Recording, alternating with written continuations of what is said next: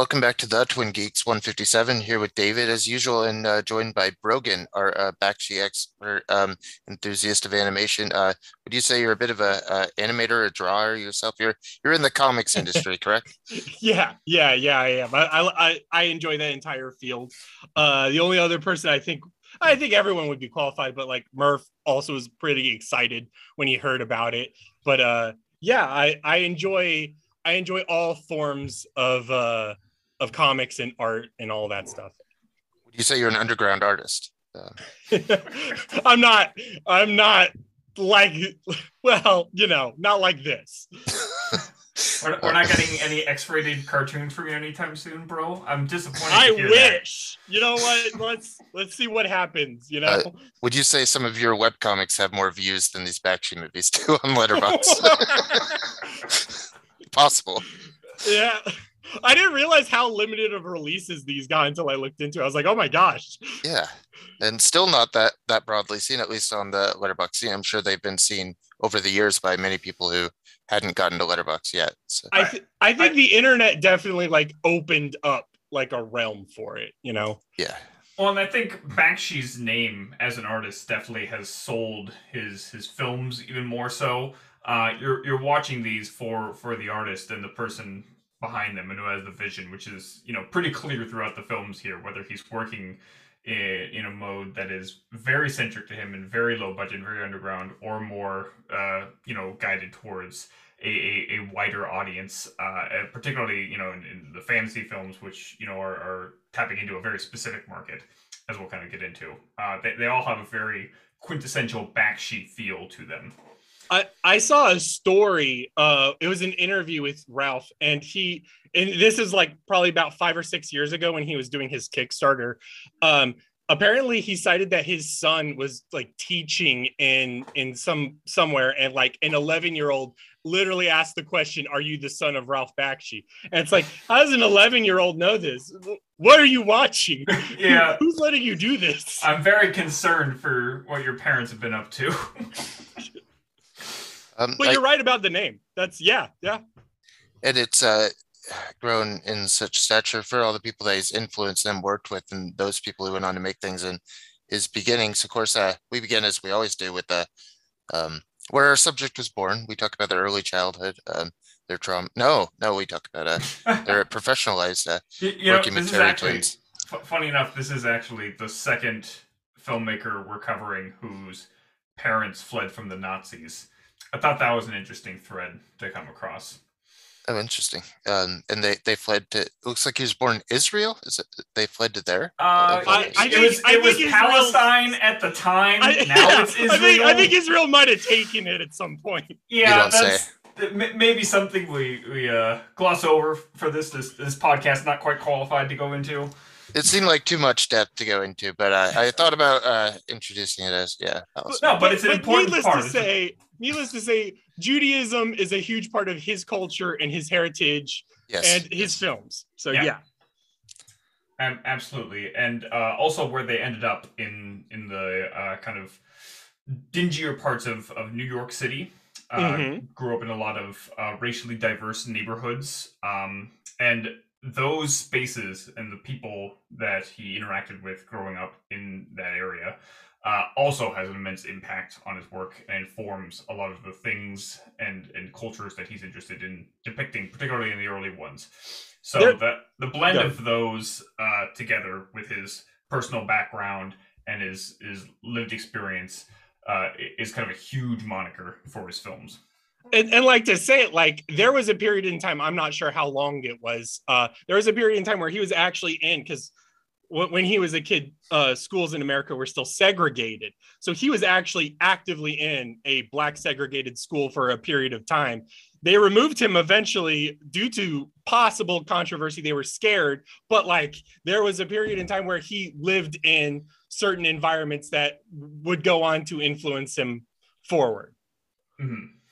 So yeah, it's kind of an interesting concoction that created the mind of Ralph Bakshi there, who was definitely an iconoclast for animation, and he wanted to do things his own way different. And I think a voice like his is the reason we're drawn to it even more today than when he was making his movies, is perhaps because we see this continued homogenization of animated films. Possibly, you could argue even more than it was during that time period where you did have he was railing against the likes of Disney, and we're still seeing that, and it's a problem that's only continuing to fester. Cal. Well, I think it's interesting to look at like his early history, especially with like Terry Tunes and what that led into with his works. You could really see like the um, social background in all of his works. I think every besides one, everything we touch on today should have at least social issues combined in it that seem very relevant today. Well, Yeah. to talk on the Terry Tunes thing, I didn't do like a super deep dive in research. I'm more so when I looked into it, I looked into his attitudes, words from his mouth, and like he talked about how he tried to make it as an animator. Originally, he started just doing cleanups, and then eventually he would try to squeeze in some of his own pages or cells into the thing, and eventually at some point in time they were like, all right, you're going to do it no matter what, so let's just make you work for it. And then it just happened, which is, I think, speaks to his work ethic. And if you see him comment, one of his biggest things was one of his biggest regrets was how hard he worked and how hard it would be to explain to his family how hard animation is, especially at the time, you Mm. know. He worked on a variety of animated projects, but particularly on television, because in the '60s, that's where a lot of that stuff was, you know, being made. The most prolific stuff. There was kind of a dearth of animated films in the '60s, even from like Disney. They only made like a handful. And so he did stuff like he worked on the Mighty Mouse show, and he worked on the '60s Spider-Man and Rocket Robin Hood, and these kind of more kind of corny serial stuff before he decided to move into feature work with his first film. Do we have any more background, or do we want to get into Fritz? Oh, just like with some of that early stuff, even in like that 60s Spider-Man, you could see a lot of psychedelic elements kind of creeping in, and some of the stuff he did around that still kind of weirding out the system he was in. And then, of course, Yellow Submarine came out and kind of changed what could be done in the movies. So that leads into him doing something even more alternative with the Fritz the Cat. Yeah, there was again. I think largely because the big players like Disney were kind of off the scene at the time. It did really open the door for the more avant-garde kind of offbeat stuff, heavy stylized animated films to really come take the forefront and do things that were different. This is also in the same decade, we're going to see stuff like Watership Down, and we're going to see Fantastic Planet, and other offbeat, different, What a time. animated films. The Point also came out in this period. Yeah. And this was also again on like television. You've got even your on children's name stuff. You've got like your Schoolhouse Rock, kind of animation, which I think a lot of people can kind of picture in their mind what that is, and that's kind of the tenor of style that animation was leaning more towards in the '60s, as opposed to the more clean, fluid look of your kind of classic, golden age Disney films. Possibly just meeting the social consciousness at the moment too. Like before the 60s, nothing like this would have made too much sense. Of course, as soon as animation was invented, people were drawing nudity and shit on it. It's just Yeah, Fritz the Cat's just like the first feature film that was like distributed with this stuff, well, I that's believe. one of the interesting things I think about Ralph's work, and particularly this relationship he has with the history of animation, and that he understands. Because yeah, you're right, and that animation did start out, even like the Max Fleischer cartoons, they were Exactly. intentionally pornographic. They were body, and they were sexual, and they were meant as kind of titillation is what they were going for, and a kind of combination of humor and sexiness to create a entertainment. And again, specifically for adults. The idea that animation was for kids didn't come around for some time until Disney really took the scene and and was making things like Pinocchio and Bambi and Yeah, such. certainly even those early Disneys, I mean, even those two have touches of like Yeah, these aren't just for little kids. I mean, these are Bambi has a lot of scariness in it. Ezra's still not ready for Bambi, let's say. But some of those earlier Disney works are even darker, and Well, uh, and they were really even the early shorter Disney films, the little shorts that they had in front of films and stuff. They were, largely slapstick humor, kind of lowbrow stuff. They were movies for working class mhm, individuals. And you can see it in things like there's what, if we just want to pick into the history of cinema for a second here, we take out that scene from Preston Sturges' Sullivan's Travels where they're watching Pluto cartoon. And you can see how it lights up the room of full of adults, and that's really who the audience was primarily for, was for working class individuals, as opposed to children primarily, and that just changed over time. Um, and yeah, I think Bakshi was looking to re-inherit the roots of animation for film. uh, not to go super not to go super cynical, but for me, there's a narrative here about Bakshi's approach and like that advent of like, oh, it's becoming more homogenous and more for kids, like animation in general. I mean, I think it's in regards to Bakshi having difficulty maybe not actually finding an audience. I think there is an audience there for his work, but to distributors, to producers, they looked at his work and they were like, who could we sell this to? Whereas eventually animators and animation production and all that, Disney was like, kids, kids is the answer every time. And that probably sort of spearheads and informs a lot of when we go into these movies.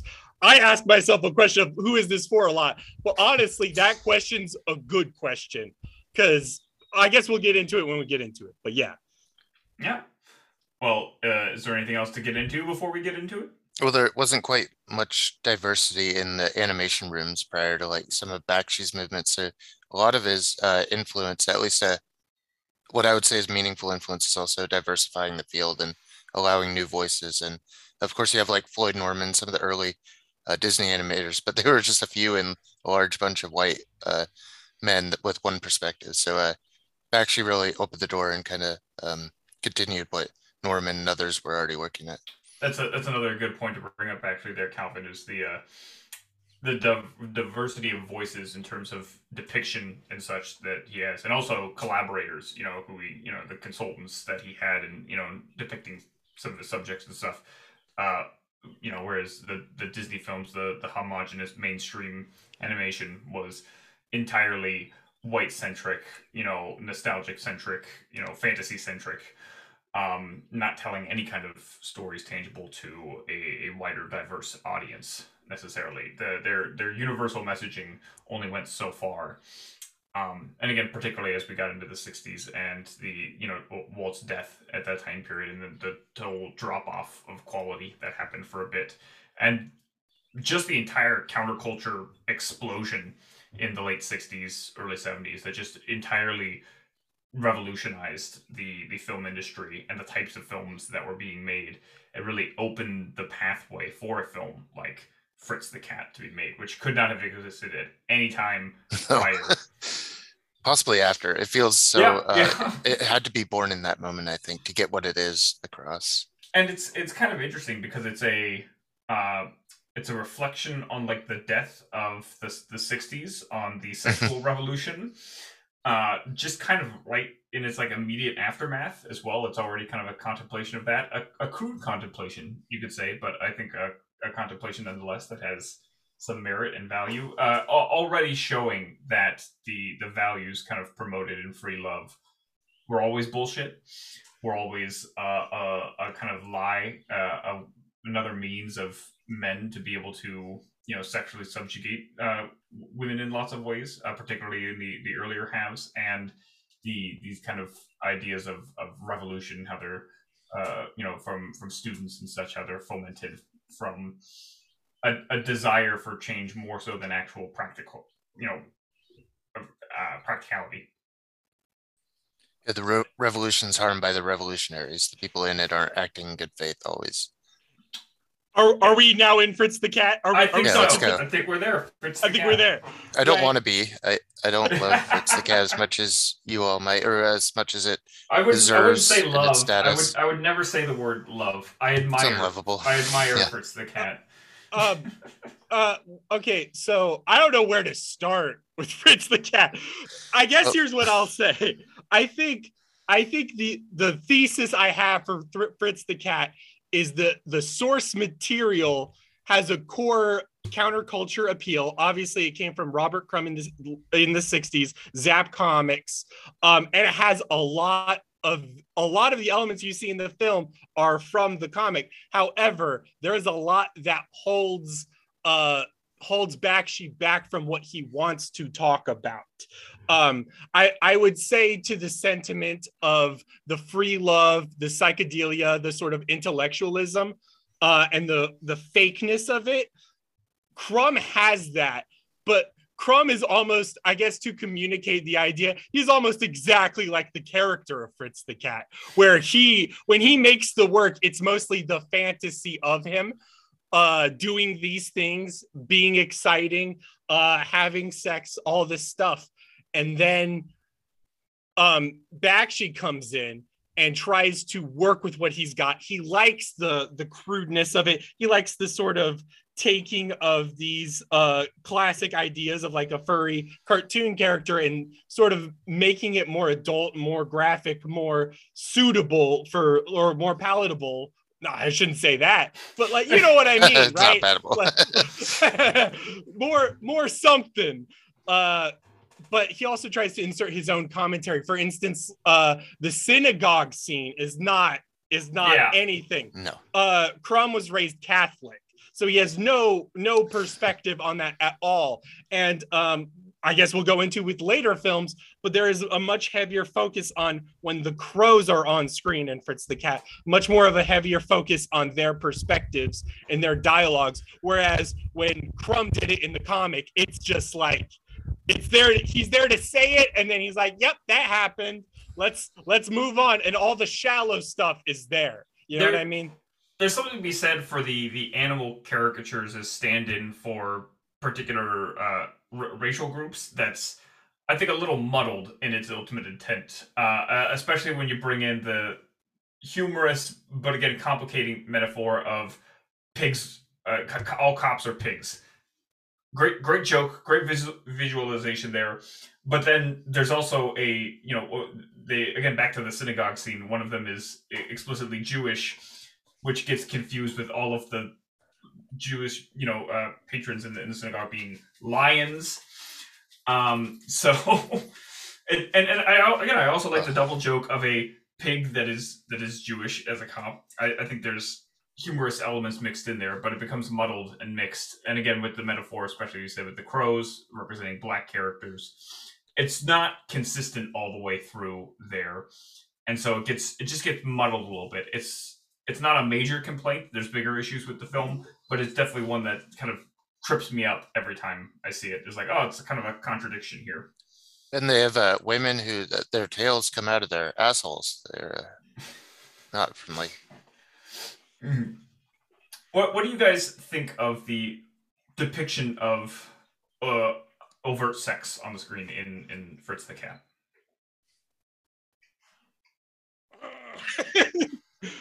I would say personally, it is crude, not needed, could definitely be cut, but is also very essential to the character, which is why I say the adaptation, the source material holds it back. You know what I mean?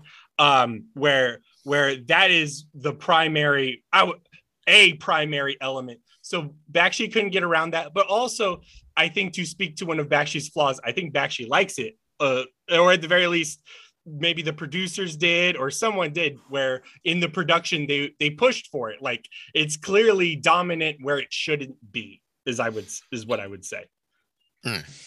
Calvin, what do you think?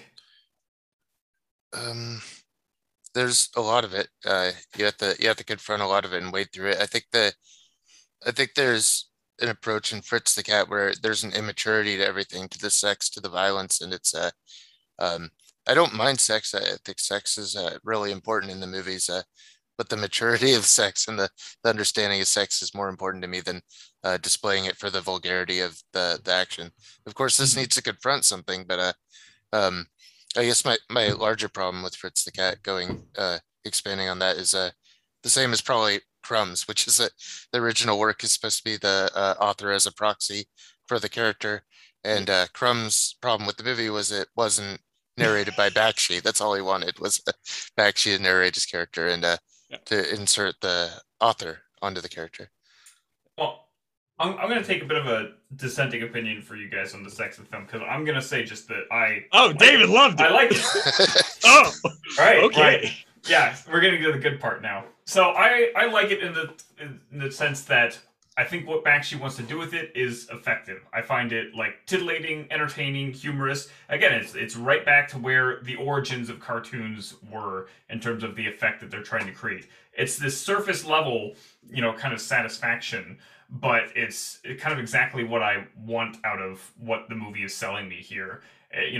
Again, just looking at the poster, what it's trying to sell you is just this, the whole appeal of it is that it's an X-rated cartoon. It's going to have lots of sex and fucking and, drugs and violence and swearing.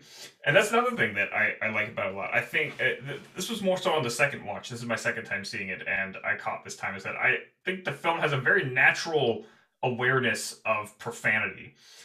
And it's not something I think about a lot in movies, but you can tell a lot when, a kind of fabricated, fuck is just thrown out or whatever. It doesn't just, feel into the dialogue very naturally. And the way Fritz's character talks, the way he, very casually and liberally uses profanity as an accentuation of his thoughts, just feels very natural, very common for how anyone else uses them. And so that was an interesting thing I thought it stood out. I was like, oh, okay, this feels authentic. There's a lot of this that feels authentic to me. If the whole is kind of this cruder, wider depiction, particularly as it rambles on, it gets kind of messier and more confused. But yeah, the sex itself, as with Bakshi's other films, I feel like I'm riding the same wavelength as he is in terms of what I'm looking for out of them. I just feel like animated pornography. I mean, I'm fine with all nudity and everything, but once it's really going, I'm a little uncomfortable with the there's more than just normal in here. All right, yeah, there's a lot of abnormal. Let's just say that. There's things I wanted to say. We could go back to sex if you want, David. But I'm going to jump off it. When I pitched a Ralph Bakshi podcast, you guys had to know that this was coming up. No, okay. I'm gonna go a little bit different, but I will agree with you in some ways. Okay, so like to compare and contrast, because I'm gonna keep using the source material here. I'm also gonna be doing this a little bit with Lord of the Rings. But anyways, what I like about Fritz the Cat as a film is Crumb did a lot everything in black and white pretty much. So everything was in heavy detail or heavy ink or things like that. So Bakshi couldn't do that with animation. So what he did was he focused on color, which he would go on to use a lot of and exploit, especially when he would dive further into use of photography, et cetera, where he would become more pronounced in color. But he would also try to focus on reactions in that sort of slapstick style. And perhaps I think one of the delicate balances, and I think this is also, I think an ongoing problem with Bakshi is I think sometimes the slapstick balance, you could say about the violence, or you could say about the sex, the slapstick part of it sort of doesn't, sometimes it meshes perfectly to where you completely understand the sensibilities, but other times it sort of obfuscates to where you're not really understanding everything. You're understanding everything he's doing, but then you're like, whoa, what's going on here? Like, I think of the moment where the trucker goes out and he's going to fix Fritz and Winston's car. And this is a moment added by Bakshi where he takes the thing and he's like, I'm good at fixing stuff. And then he bashes the chicken's dead. And then he's like, oh yeah, I'm real good at fixing stuff. There's what I like is that there's commentary there about the character, which was added and like more of a perspective there. But also, it's an egregious thing that's very ugly, and I don't think necessarily plays well. Does that make sense? Yeah, there's an even worse example just a little bit after that moment in Well, the film.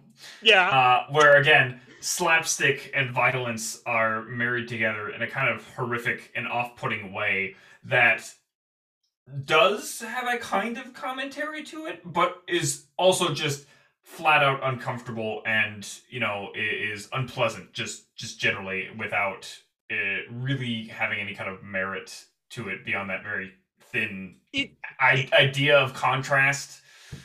It's moments like those where it's moments like those when you're watching it, you're getting it. But then this is probably one of my biggest problems is when I watch it, I go, there's got to have been a better way to do this. And honestly, regarding production budget and like all of his hurdles, there probably was a better way, but that was probably the only way. Does that make sense? That's a consistent thread throughout all of these films is budgetary constraints are going to dictate a lot of creative decisions here for better and worse. Yeah. Here, mostly worse. Yeah. It's just an unenjoyable film. I mean, it's ugly. It's nasty. I mean, it's getting its point across. It's important, but I don't enjoy watching any part of it or anything. I enjoy the first half of it a good bit. Yeah. I think it looks quite good. I like Bakshi's, again, his art style is very pronounced, very apparent right here from the start. The bold colors are great, like you point out, bro. And again, you only kind of consistently built on from there. You already get the hints of him picking up on real world dialogue where he goes in the intro, he records people on the streets of New York and integrates them into his film. Same thing with like the bars. He gets actual dialogue from recording people in bars and incorporates that into the scenes with the black characters. And I do think there is some powerful messaging hidden in there in terms of how the violence is recreated upon the characters in the midst of that. But there is also a kind of like untruthful notion that kind of rings through where an entire neighborhood of black characters is riled up into a mob state by a single kind of lackadaisical white college student. Yeah. Who does just it by just speaking spouting, the revolution. Just spouting a bunch of revolutionary buzzwords. Again, fantasy. It's all the fantasy. There's an uncomfortable notion of kind of like stoking these propagandistic fires against those communities that doesn't sit right. But it's and again that's a case where it's like Bakshi has his ideas in the right place. He's got his foot in the door of what he wants to say, but inevitably kind of just fumbles it because he doesn't really get it in its full. To be fair, that's also in the comic. Literally, the riot's in the comic. Okay, so that's good to know. That's good to know as well. So, yeah, it is. Yes. So like, again, there's moments. So like, but is it the execution? Is the execution the same? Because that's what it really comes down to. Oh no, it's done differently. That's I think that's one of the things I don't like about the film is it treats his death. There's a crow's death who's like sort of the crow Fritz hangs around with during that moment. It's basically the Fritz is bugging out sequence. That's what it's called in the strip or whatever. And it's meant to be played in a very serious note, and it is a very serious moment because somebody dies. But the lead up to it is done as farce. It's like farcical. That's the issue is, and that's I think where we're talking about the marriage of cartoon and reality. What I like is when Bakshi wants to have a real authentic voice. Is, as you say, he records the people, uses photography. One of his obsessions is trying to make animation feel real and feel human and genuine, even when it's rough. So I think that's when especially when we go into less problematic works, that's when you start to forgive things where it's like, well, it feels honest at least, Mm-hmm. I think that's definitely something you see kind of throughout these. At the very least, in terms of like an art style and aiming to capture something, Bakshi always feels like he's being honest. Yep. That's, I think, the big revolutionary thing about it really is the thing David brought up and profiled up on with the crows in the bar and the documentary approach of taking the tape recorder and getting the on the street people. That's such a unique thing. Like you never, not only did you not hear those characters, but to see them represented as like the ugly stereotypes that have come up in the movies and have come up in like those minstrel settings, and then to reinterpret that in your show with like actual voices from the streets and to contrast those together, it's just powerful. Great Mm-hmm. idea. And it's not hidden. And No, that's another big thing, is that it's very apparent that these are different voices being recorded from the primary voice actors here. That these are real people in real settings having real conversations, and that's being integrated into the film. He doesn't try and like disguise that or anything. He makes it very prominent and obvious. really makes me. I mean, it's getting closer, but like Bro saying, he's interested in the reality. I wish it were more common to do a documentary approach with animation back then as it is now. Mm-hmm. Again, I think those are the more promising elements of the film. The second half is where it just kind of really falls off. It It's gets the plotting, yeah. narratively confusing. It's poorly paced. It gets even worse in terms of its depictions of certain aspects. You've got the drugged up Nazi character beating his girlfriend to a bloody pulp, and it's just Yeah. ugly and heinous and not. It doesn't even have any kind of particular commentary to it. And again, the plot's just so far gone by then, it's very confused, and then it kind of just caps off with another orgy scene. Yeah. Yep. Sure does. I think, yeah, all five movies today, I think, have pacing and plotting problems of some kind, but most apparent in this one, I think. Yeah, this is one where I'm like, I was feeling better about it on second watch, up through about the halfway point. Once they start going to the desert, then it's like, oh shit, it's all downhill. There's nothing left here. Literally. Okay. So the film is like multiple small stories Crumb made, kind of strewn together, like kind of made into like a semi-coherent thing. But they literally introduce a girlfriend in the second half of the film with the desert portion. They use the same name as the girl from Prior. Right. No, and they bring the girl Prior. Is it not the same character? Stupid. I don't know. And it's not, but they try to make it so it all sort of tries to make sense, and it doesn't make sense. And she has a completely different demeanor as a character, and it kind of reinforces this like shitty idea of like a nagging girlfriend. Again, just like these entirely foreign concepts to the film and the characters as they were established previously. And it's very disorienting. And again, all for nothing. Like, it doesn't really add anything. It doesn't create any further entertainment value and whatever commentary. Because at least in the beginning, you're like, you've got the commentary on the sexual revolution and the changing of the generational shifts. You got the racial commentary and the power structures and anti-police sentiments. And then there's just like this Nazi biker and these revolutionaries that are going to blow up. It's like a tower or something, like a power. I believe it's like an electric tower or something. Yeah. I don't know. So like that. So like those sections, like for instance, the Winston section where they drive on a road trip is also from the comic. Literally all the shittiness of like, oh, you need blah blah. The nagging is from the comic. The abandonment is from the comic, where it's like, oh, I don't need her. Let's see who needs who. Fritz is a very bad character, very unpleasant, and literally like it's so weird. So like the terrorist portion is part of it. Bakshi tried to make it worse. Like he tried to make them less likable because that's how like problematic Crumb is. If you're thinking this is bad, whoa, buddy. It definitely sounds like some of the inherent issues with the film are material issues. Yes, not Bakshi inherently. I would stress that there's a lot of voice here that is being like undermined by the source material, which is I think my thesis for the film here. And like okay, so the Nazi part. I think Bakshi added that, so it wouldn't surprise me. He's kind of interested in Nazis. Yes, he has the commentary, and then he puts that in to make them look worse and try to make it look bad. But then I guess the issue is like Fritz is I guess spoiler alert, I'm just gonna say it. They gang rape a woman here. Yeah. Fritz soft spokenly says don't do it and then consoles her afterwards, which is not the glowing praise of a character.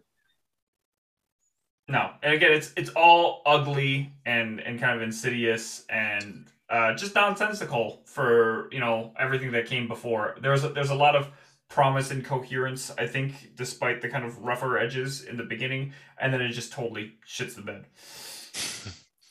Yeah, Crumb liked it so little that he ended up killing the character off, despite originally Bakshi was going to make more than one movie. Another one was made anyway, but that didn't happen for him. So If you can find any interview where Bakshi talks about Fritz the cat, he'll go on a long tangent about his relationship with Crumb and how upset Crumb was about stuff that he had no say in, and specifically sure. connections to Nine Lives of Fritz the Cat. And it's just it was like a 10-minute diatribe. It's all like, man, he's got a lot of baggage about this. Yeah. And it's one example where maybe the market was finally ready. This did exceptionally well, like it did.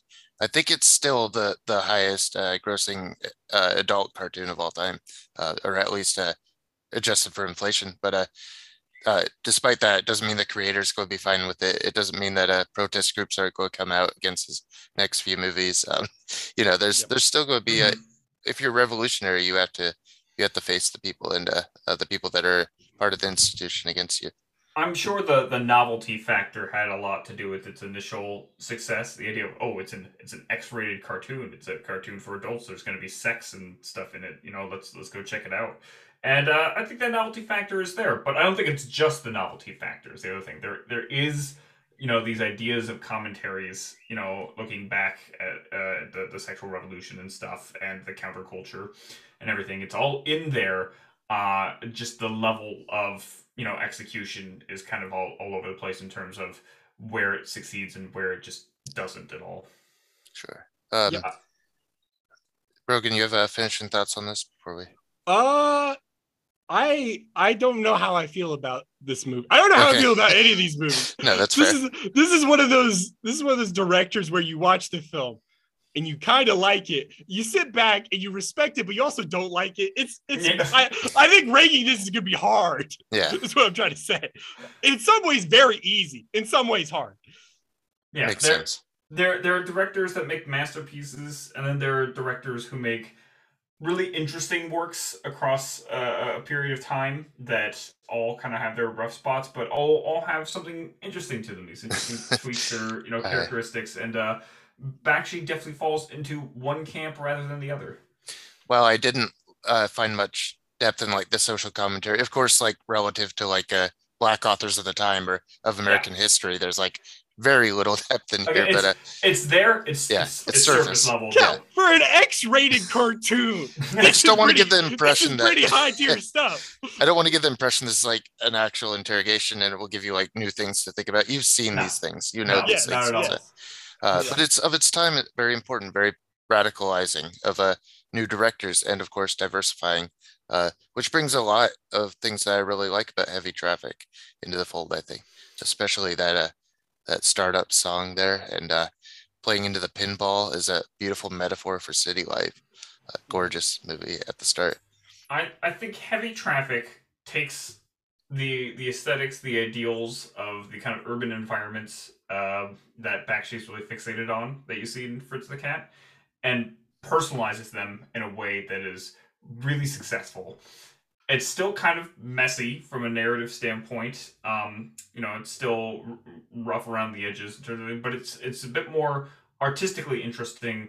And I think the wraparound, the live action framing devices, create this kind of interesting tableau of reflection of Bakshi as an artist. I don't think it's unfair to call this film autobiographical in some ways. There's definitely some mirroring elements of Bakshi. It's a film about a cartoonist in inner city New York, kind of trying to find his way, so to speak, and the various characters and people he meets up with.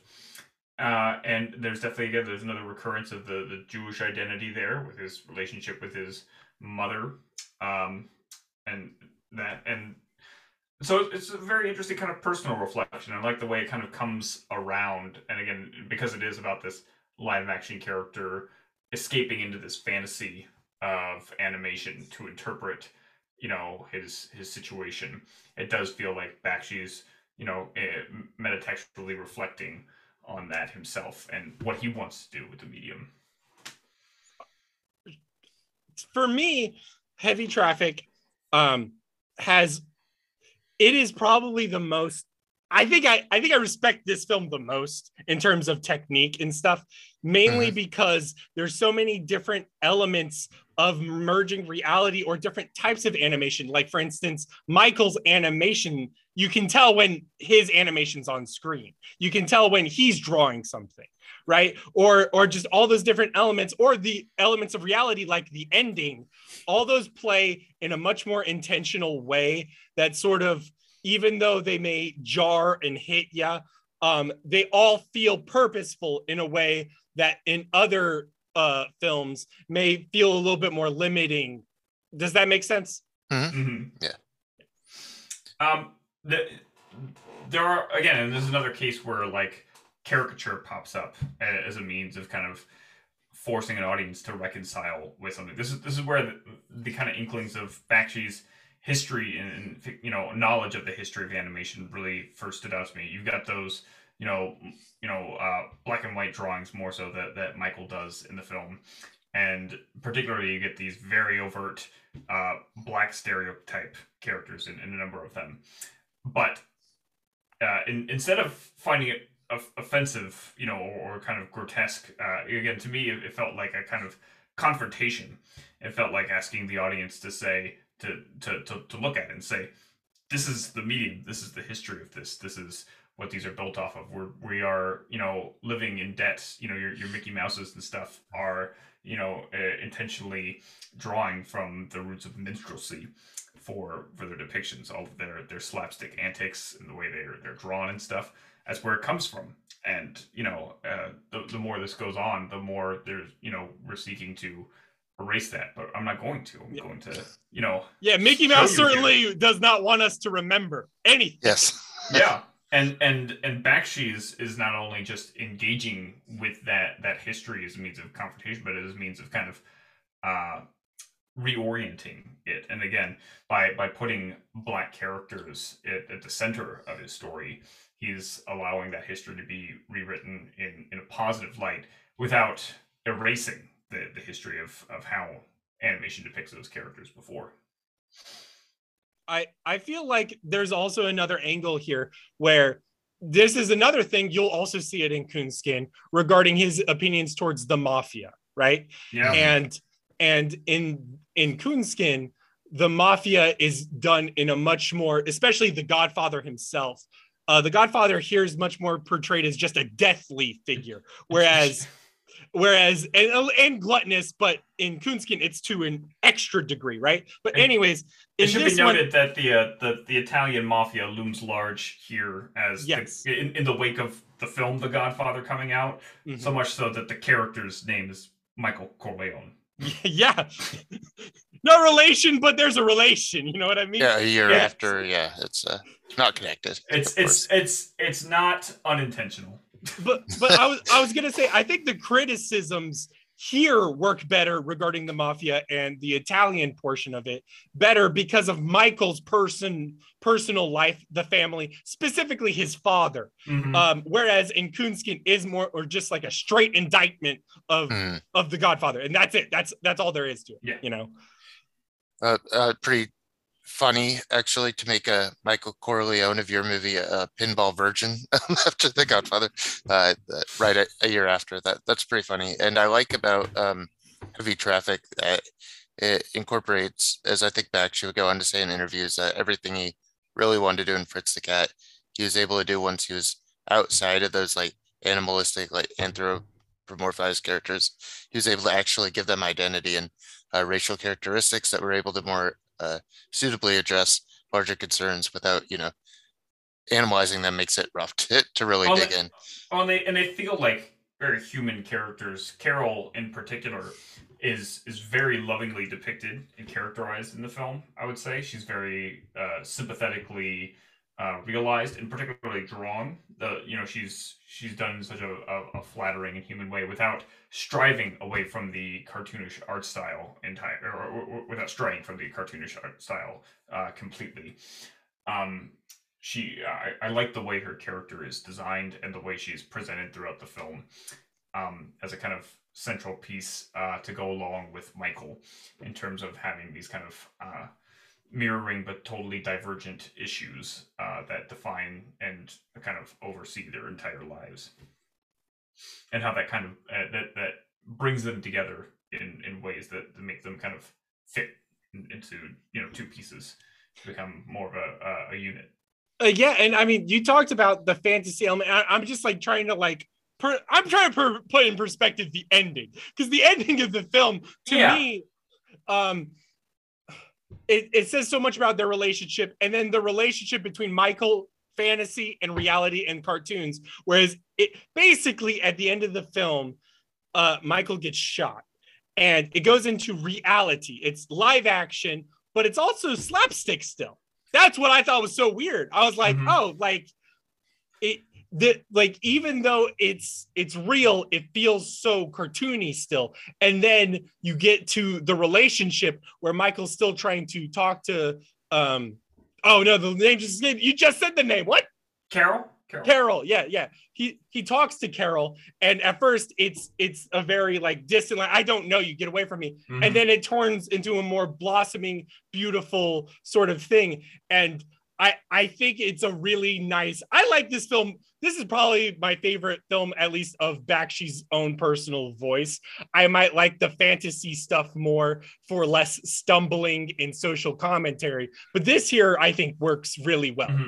I think the moment when Michael is shot was the moment the film really came to life for me, which I don't know if that's necessarily a great thing because that's like towards the end. That's like basically the end of the film. But that moment in particular, that one moment, really made me kind of like sit back and take stock for a moment, because it's a very slow scene of the bullet just kind of going through him and this carnage being rendered, and it was this heavy moment of and it felt like the death was like you really felt the impact of it, and seeing in this kind of gory detail in animation really kind of made me take a step back and say, well, okay, there is something to be done with the medium for adult specific eyes here.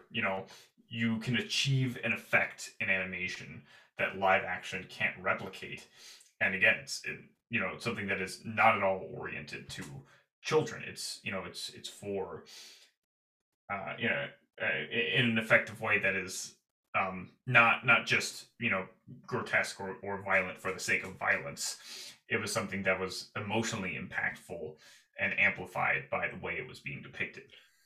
There's another this is probably my favorite moment in the film. My favorite moment in the film, and I also think these are the best moments possibly of this section of the Bakshi work, is Ida, which is Michael's mother, talking, having a soliloquy as photos of her family, like real actual human photos, are in the background, and she goes, oh, that's my grandma, that's my ma. And then I think at the end, this is one of those moments where reality and cartoons blend. She's a cartoon, very real, weird cartoon. Yeah. It's like the entire film, her titty just keeps popping out. That's very common for a Bakshi film. Again, just titties just popping out all the time. As David said, titillation. but this is a very serious moment. And what's really nice, I think, is at the very end, it shows a picture of her. And she goes, I can't oh, that's me. She didn't recognize herself at first. And that's the moment where that's the moment for me where reality and cartoons hit, where it's like, she's unrecognizable because she's literally a cartoon. She looks like a caricature, a ridiculous notion of a person, but then there's a real person behind there, and she finally sees it, Mm-hmm. You get a lot more of the real world cartoon blend here, especially with the picture backgrounds for everything as the kind of templates. These real world environments that cartoons are living in and operating within as an extension of the thoughts and feelings of a person in the real world. Again, dictated by the bookending scenes there. And I think largely the film walks that line and portrays it very well as this kind of personal expression. And it does feel avant-garde. It does feel like more of an art film than, just a more kind of populist, X-rated, novelty that Fritz the Cat was, but it still falters in places. It still has hangups and issues. Again, pacing is a continual issue, but I think the bigger one this time is again more caricaturing of minorities. In this case, it's a particularly kind of gross demonization of a trans character. That's really rough as a kind of vessel for violence enacted upon, and just this continued kind of like lightning rod of ideas of unconformity.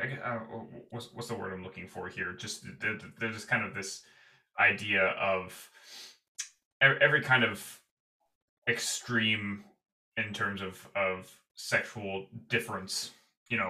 They're this depiction of, and it's done in a really kind of nasty way. But at the same time, it's not malicious. I think is the thing. It's like, these are people that Bakshi clearly lives around and within in his community, and he wants to depict in an authentic way, but can't help but just use them as this vessel for slapstick, and to throw all of these ideas upon. Well, like, this is a complicated issue. I have a lot of thoughts on it. I don't know if I'm going to be able to communicate all of them. And you can say I'm struggling to find even the words to articulate properly how he's doing this, but also how it's not like evil, like he's not doing it to I got it. So like, okay, number one, this is the big thing to understand. Everybody in this movie, every type of person is sort of caricaturized, right? But as you said, someone like Carol is very humanized. Michael and Carol have a great deal of effort and detail to them. Snowflake is, I believe, her name, regarding the trans person. She is drawn in a very amorphous way, is the only way to say it. And that's just how he drew her. And I think, and yes, you're right. And especially like in terms of commentary in both this film and the next film, it's not necessarily an indictment of them, especially in terms of the people he's talking about in those scenes are often people who are homophobic. In this film, it is, Michael's father, and I think it's just a random guy in the bar in this film.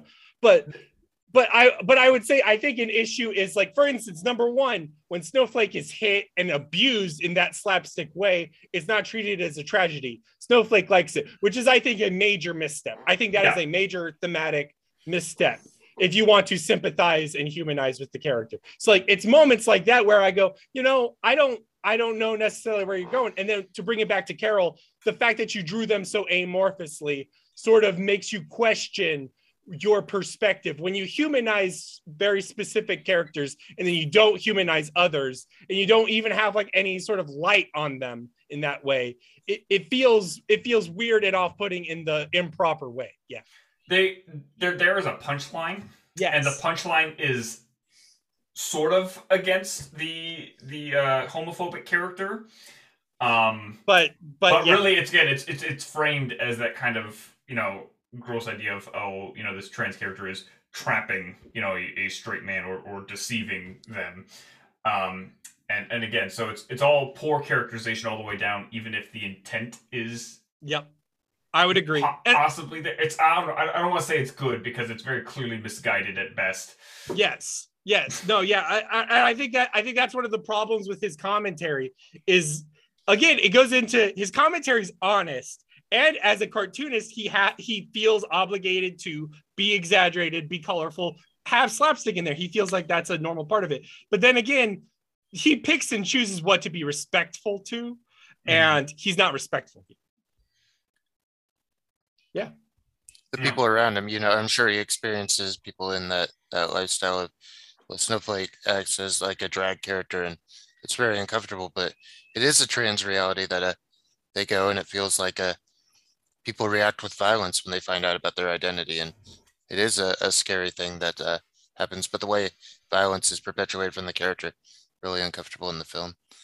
Yep. Um, Yeah, it's a very poor case of it, and again, unlike his relationship with depictions of black characters and their experiences, it feels very much less like he has his finger on the pulse of whatever is going on there. It just feels like it's something he's picked up on tangentially based on the areas he lives in.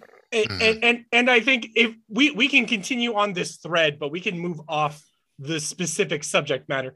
I think that is where that blend starts to get ugly, is when it comes into the slapstick. For instance, there's a moment where Michael accidentally pushes a woman over a building, and then it's like, oh well, oh, look at me, well, this is a Yeah, cartoon, and then that doesn't ring right. You know what I no. mean? Like, you can Mm-hmm. have the slapstick even. I'm not even opposed to that.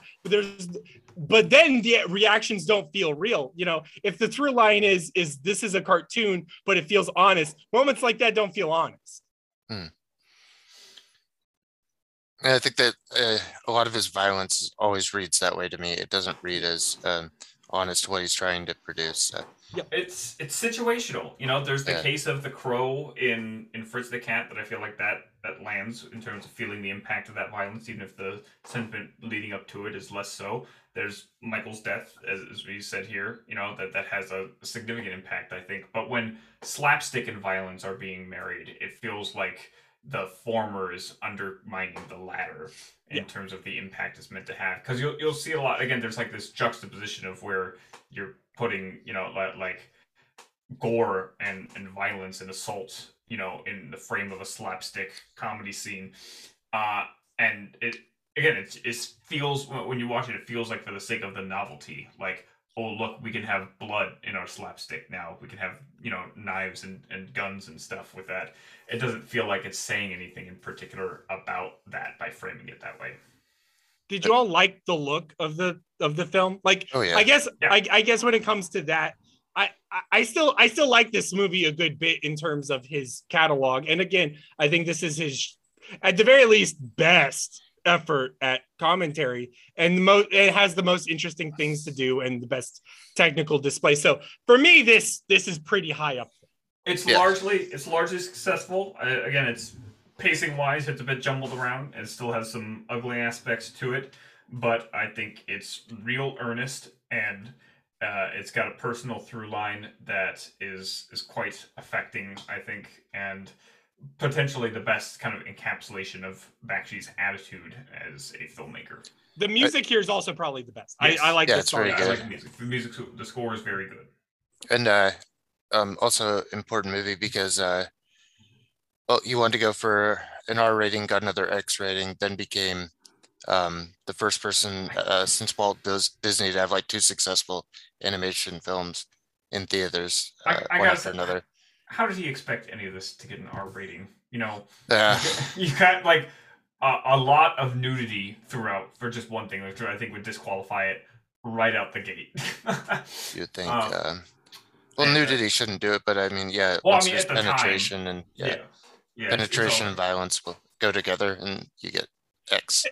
And also, like, that's one of those elements where animation cartoons, especially culturally, where people do think, like, oh, because this hadn't been done before, people would get offended at that.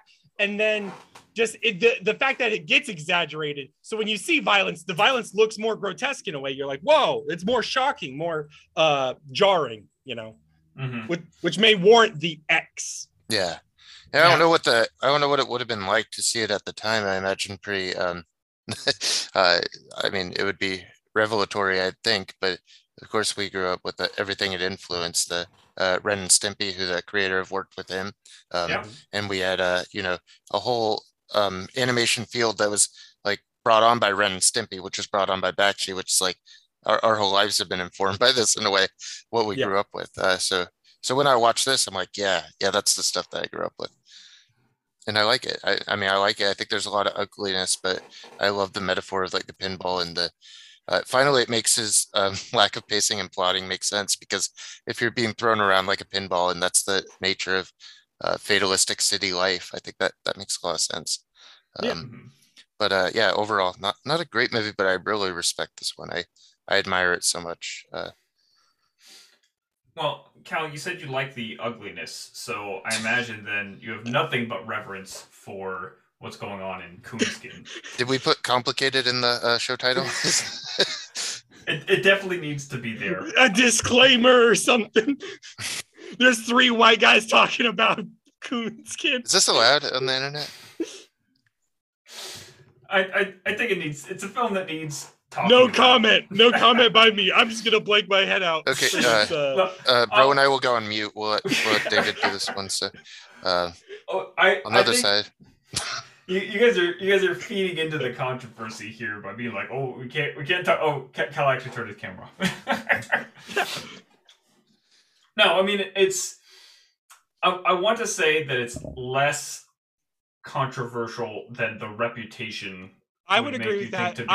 Yeah. It's like leading up to my first time seeing the film, I kind of went and being like, this is a film that I shouldn't be seeing. This is like a really bad film. Like, lock the door. Yeah. No one can know. And it's really not. It's tackling a very kind of explosive subject and dealing with those ideas of racist caricatures in the history of animation in an explicit and open way, in to an even further degree that Bakshi had in his previous films, pulling from the literal stories of Joel Chandler Harris and the Uncle Remus stories that were adapted first by Disney for Song of the South. These are the very explicit things that Bakshi is pulling from and looking to satirize in his minstrel characters that he is portraying here. And yeah, go ahead. It's another film that's framed by live action opening and ending. So the story is framed as the animated story is framed as a story that's being told from one black character to another. Again, as these kind of slave stories that the Chandler stories originated from, that were passed down from, about animal characters and the various ways in which they operated in the world to get by. And they were first derived from African legends that were brought over with the slaves then, to as a means of communicating with one another and sharing stories, and even more so than that, coding stories and communications between one another, so that the white owners and listeners would not be aware to what was really being told. Sometimes it was so the stories of Brer Rabbit outwitting the fox and such were meant as these kind of plans or these ideas or lessons for other slaves to take away from in ways to outwit the masters and get away from things, sometimes up to escaping. Yeah, absolutely. So that's a bit of the history behind the inspiration that is the thing that Bakshi is satirizing in Coonskin. Well, like to bring it real quick back to the Song of the South thing, I just want to double down on that, because again, Disney removed Song of the South. Disney does not want you to remember that they did that, right? Mm-hmm. So like when Bakshi goes for this and he satirizes this, he's being honest, he's laying bare, and he's reflecting things. And as you say, when there's that sort of allegorical, actual, wisdom to the stories, reflecting it into the real world almost feels natural. This film almost feels natural. I think if this film were made by a black filmmaker, number one, it would be better, but number two, it would, people would not think nearly as hard about it. You know what I mean? Mm-hmm. Well, and it should be said that the relationship this film has with other black filmmakers in the black community and such is complicated. For sure. It was condemned at one point, by initial release by one faction, but also it was endorsed by the NAACP upon its release as a kind of uncomfortable, but needed satire. And there's admitted fans of it from the Spike Lee and the Wu-Tang Clan are admitted champions of the film. So again, it's not just a white guy coming in and overtaking these spaces of black storytellers to speak for them, but very clearly, that there is a dissonance still that comes through from someone who doesn't entirely relate. I think it's really well summed up by the opening of the film, which is I think a really well done uh, instrumental song. Scatman Crothers doing a song over the opening title credits. And what's interesting about it to learn, I don't know if you guys realize, did you find the song effective in terms of setting the tone? Yeah. Lyrically, it's kind of speaking to this experience of being kind of boxed in as a black individual, and to these certain racial stereotypes that he is embodying, but also in a way kind of embracing in order to empower himself. But the odd thing about it is that it's a song whose lyrics were composed by Bakshi. So it's Bakshi literally feeding these words into a black man who is authenticating them through his performance of them. And I think that's a really good summary of the film, a kind of microcosm of what is going on here, in that the song is effective and it sets things up well, and it gets its message across, but it's also being done through a voice that is not entirely in line with it. It's still it's Bakshi speaking for somebody else on these ideas that he doesn't necessarily have the authority in saying. Mm-hmm. It was interesting, the controversy of it, which was like charged like by Al Sharpton, the groups he was leading, was like they hadn't even seen the film and they launched this charge against it. But I think authenticating is always the right word here, which is that they're really filtering. He's filtering through their performances the reality of sympathies for these black characters and what they've been through. I think it's a very sympathetic movie overall. I think so too. Again, it doesn't come across as particularly racist either in the uncomfortable caricatures it pulls from, or its aims in depicting stories, or it's even in its relationship of critiquing these, black escapist power fantasies of the contemporary blaxploitation films that it's kind of in concert with there. I don't think it's off the mark in terms of what it's aiming to say or depict throughout. More of my issues again come down to structural or storytelling issues with the film. Yeah, it's messy still in Yeah, other ways. still, yeah. Are you noticing a lot of them are like based on tales? Like it's the fact that all of these episodic stories he's trying to make a through line for, and it's not sticking the landing. Yeah, and these stories originally are very didactic. They're just like moral stories for children, and I mean that doesn't, it doesn't quite transfer over in the same way once you take it from like an illustrated children's book onto animated screen. It's not good. It needs more depth than the didactic stories of children's fairy tales. Well, there's something to it here. I just think the execution of it is a mess because it's got a structure. It's got a through line. You've got these three characters who are coming up from the south. They're moving to Harlem. You got brother Rabbit, brother Bear, and Preacher Fox are all coming up from the south to take over the racket in Harlem. They're going to take it away from the mafia. They're going to work their way up the chain and just take over the crime syndicate there. And you've got that. You've got your beats working up to it, and their ultimate success there, the losses they have along the way, their struggles against the Italian mafia and such, et cetera, et cetera. And the story there of black empowerment and the ways in which, they, illegal businesses are one of the few avenues that they can pursue as a means of creating a better life for themselves, particularly coming from the rural and impoverished South. There's a commentary there, there's a through line, there's a narrative, and it follows that through. It just doesn't hit all those points, although it doesn't feel like it. You don't get those narrative developments in as clean a way as you would like. So it's more so you have this vague idea of a narrative development as it kind of comes along, and these general narrative beats that it hits, rather than this kind of cohesive whole. And again, all of this is packaged inside a wider narrative crux of a similar situation in the real world, um, whereas the story is being used as a lesson or as a story of comfort for two prison escapees who are basically on the verge of being caught and probably being shot. Good summary. Yeah, I mean that covers pretty much everything. I think David said it pretty well. But I would ask, what parts of the film did you like and what didn't you like? What I found interesting was particularly the first half of the film, and specifically the at the start when they first go into Harlem and they first try to start their coup or whatever.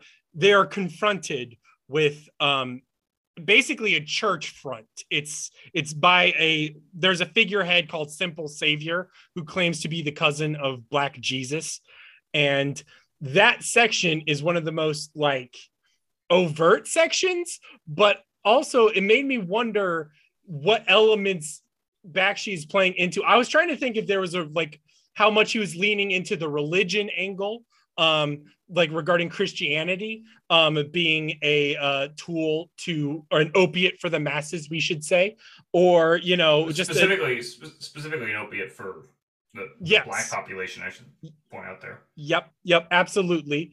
And just I was wondering what depths those would go in, or like what other moments like hit you all for the film. I find the characterization of Miss America to be one of the more striking aspects of the film. It's a very obvious metaphor, but I think a very effective one. Where you have the Black character kind of kissing up to her essentially, and hoping to get into her good graces, to come into the bosom of America, so to speak, there, only for her to scream rape and literally have this Black man bruised and beaten and tortured for her own amusement, so to speak, there. And so the subjugation of Black individuals by the literal embodiment of America. Again, just striking metaphor. I think it works, even in its overtness. It especially works at the end. At the end, where they're about to get into Bear's about to have a boxing match with Rabbit's stand-in, and Miss America, the tar baby. The tar baby. With the tar baby and all very that. Explicit reference to Song of the South. Yeah, and like for me, that Miss America part where they insert her in, that sort of says that even in these stories, even in this moment right now, the allure of the American dream and the sort of cruelty within for Black Americans is still there, even when it's otherwise it's separated, but it finally like hit in and like was successfully threaded through, I would say. Calvin, do you have any moments that really stood out for you? The Scatman's just the intro overall and the narrative voice of Scatman, and then of course getting Barry White and having those authentic characters, but also an aesthetic approach which informs like Who Framed Roger Rabbit, and of course Bamboozled later on from Spike Lee, I think is really significant and makes it historically interesting. And I don't know. I don't want to evaluate too much. I'm sure there are Black voices on the film that you should read. Absolutely. I wish I had one immediately to point to. I feel like that is an oversight. You don't have to listen to us, listener. I'm just being very cautious. I absolutely agree. No, 100%. We are not the only voices you should listen to. In fact, there are probably way more legitimate voices regarding how the subject matter is dealt with that could probably be, But in terms of couching this in Bakshi's overall filmography, I would say it's probably the extreme end in terms of his fixation with Black culture and Black livelihoods and their experiences. And I think this film does a very good job of realizing that in a very commentative way. Um, I think his art style, his expression style here, where he's using real life backdrops as the environments for his animated characters, is also an expansion on what we've seen in Fritz the Cat and Heavy Wait, Traffic. so do we like that overall? I think that's like a budgetary restriction thing, and it's like saving It's some money, and it sometimes it It, looks it depends. nice. Depends on the moment, I would Yeah, say. okay. I think to me it's both. I like it just in concept and what he's Yeah, doing here, and I understand that it's a budgetary restraint, but that's where I think Bakshi really flourishes. He turns restraints into strengths. Yeah, stylistics. I think Yeah. Lord of the Rings, like we could talk about the budgetary things there because that's a whole mess of it. I like Right. the budgetary constraints in Lord of the Rings for the most okay. part. Mm-hmm. But yeah, he's always playing with like old film and showing reels of that, and then rotoscoping things and playing with unusual techniques that would I think suit him as an underground artist. I think it makes it more exceptional and interesting. I probably won't comment on the actual racial politics of the film or anything. Again, you really deserve to read something from a black author on it, and I'd highly recommend doing it. Yeah. I appreciate just the boldness of wanting to tackle such a subject here. Of course. What again to what degree he is successful or not is arguable. I think largely successful. I think the film generally, walks that line and manages to confront the audience with its racial caricatures and its depictions. I don't think at any point it aims to be offensive. It is uncomfortable at times for certain, but I don't I think again its reputation precedes itself a bit too much as a kind of boogeyman of controversial cinema. I don't think it's as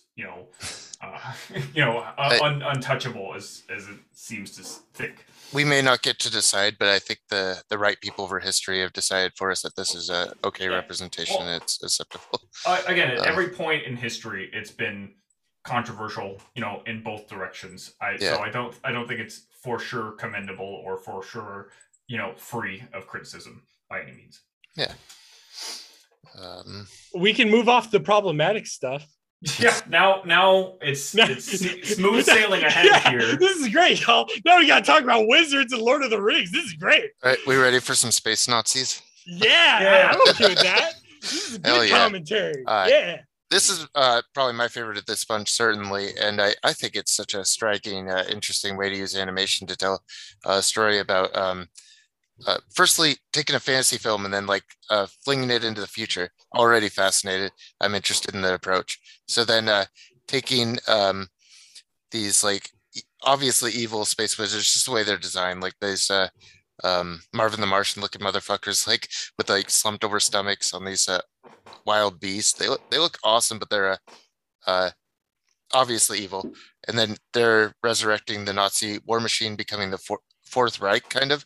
They're taking all of this technology and they're utilizing it to show how fascism perpetuates itself through technological advancement.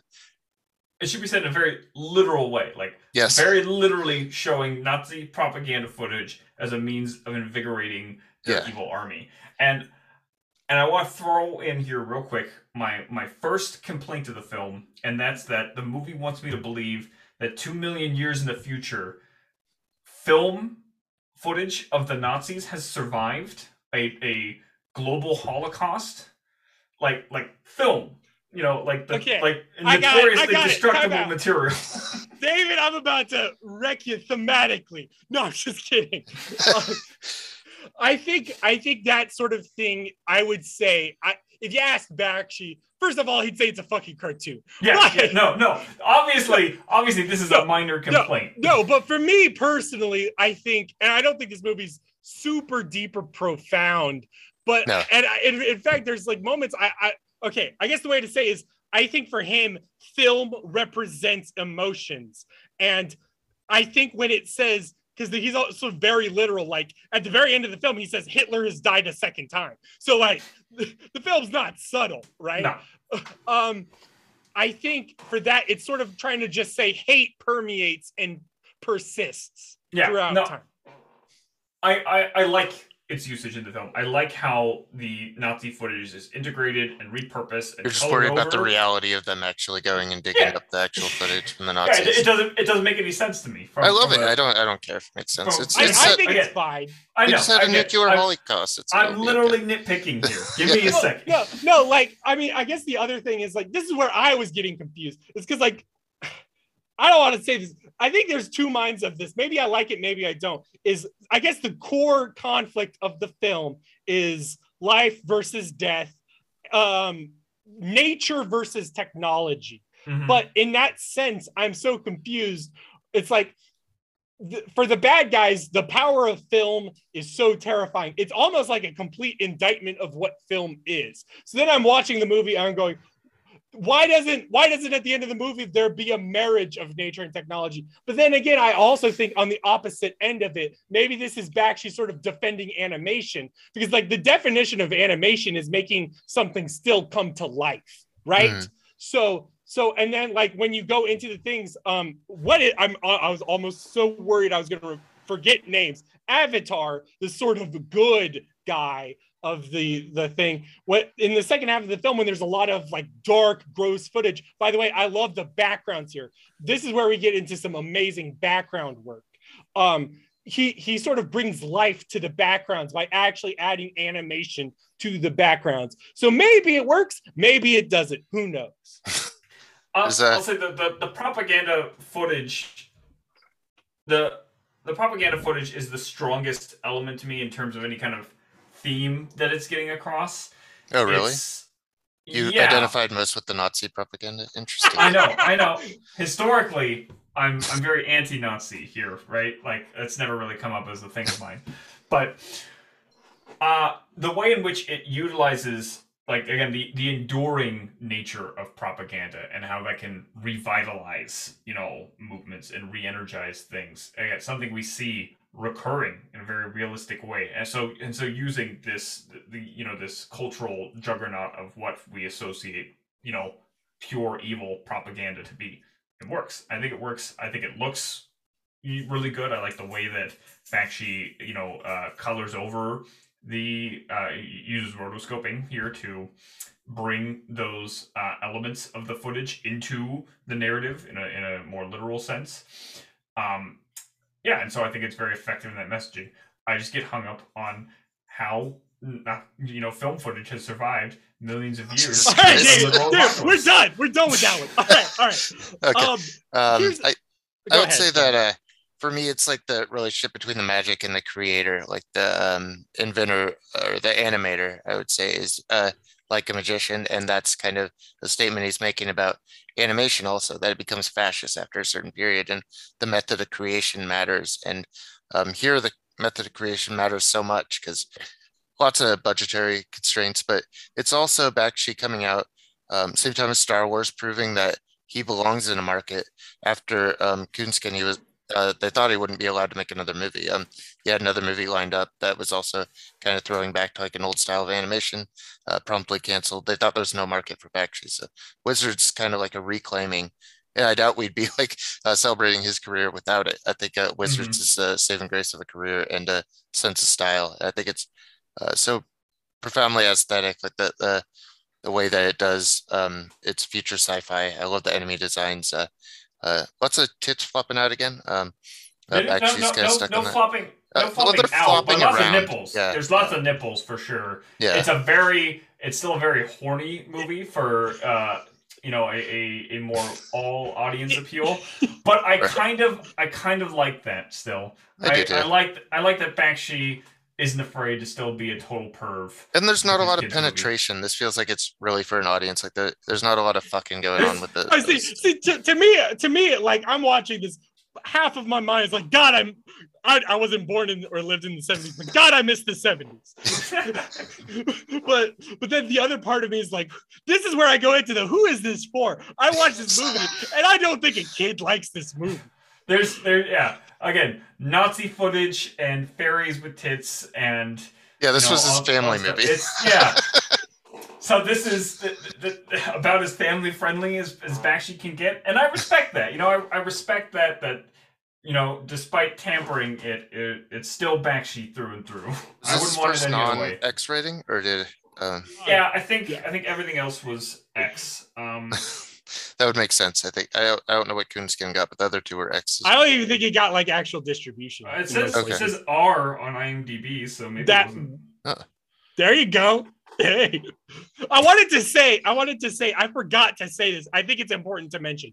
Bakshi himself considers Coonskin his best work. I don't agree with that. I don't either, but he does. I can He see the does argument. say to bring it back to Wizards. He says the one I hear no complaints about ever is Wizards. I see why. I love Wizards. I do have some complaints actually with Wizards. Yeah, we Is know it about the the film? projection. Yeah. We know you have complaints. Should we wait for the ranking? No, I just want to get on a couple things about it. Again, it's more structural storytelling thing. I think the But yeah, film he's is still Oh has. yes, for sure. This is That- probably the ugliest in terms of it. Sorry, go.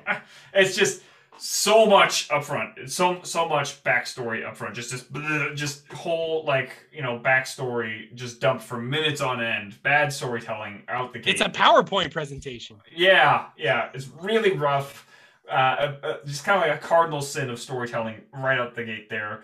I think the conflict is ultimately very shallow. Again, good versus evil. Even if we can ascribe different kind of like thematic battles to each here, it's ultimately a very binary conflict. And the way it resolves is confusing in terms of the message it wants to get across. Again, if it's a nature versus technology thing, ultimately the answer is to betray nature in a kind of sneak attack.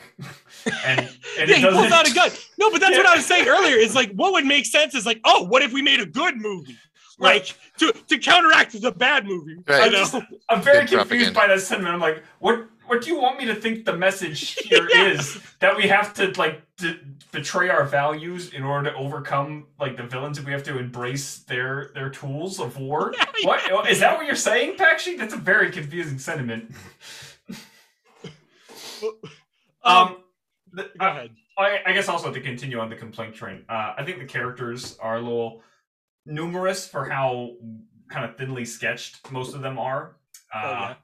I don't think the one fairy character is. I don't even remember her name. Again, she's Eleanor, I believe. yeah. I had this written Eleanor. down. I was worried I was going to forget these names. I wrote them down. I definitely I remember like Avatar. He's humorous. He's fun. I enjoy like him. Avatar a lot. Avatar's probably my favorite one because like you expect after the 10-minute PowerPoint, you're like, all right, so this guy's gonna be epic, and then he's like a schlub. That's very charming, very cartoonish in a good way. And he's like, I don't want to do this anymore. You guys figure out how to save the world. Yeah, I in ways I like that a lot. He's very cartoonish to counteract the sort of dark grimness. But when you talk about the structure, yeah, as far as like a quest goes, what kind of fucking quest is this? It's like so much time talking about the bad guys, and then let's go on an adventure. They get caught like once, they get stranded once, and then they're there, and then they do the thing, and it's just him pulling out a gun and shooting him. And you're like, what? Yeah.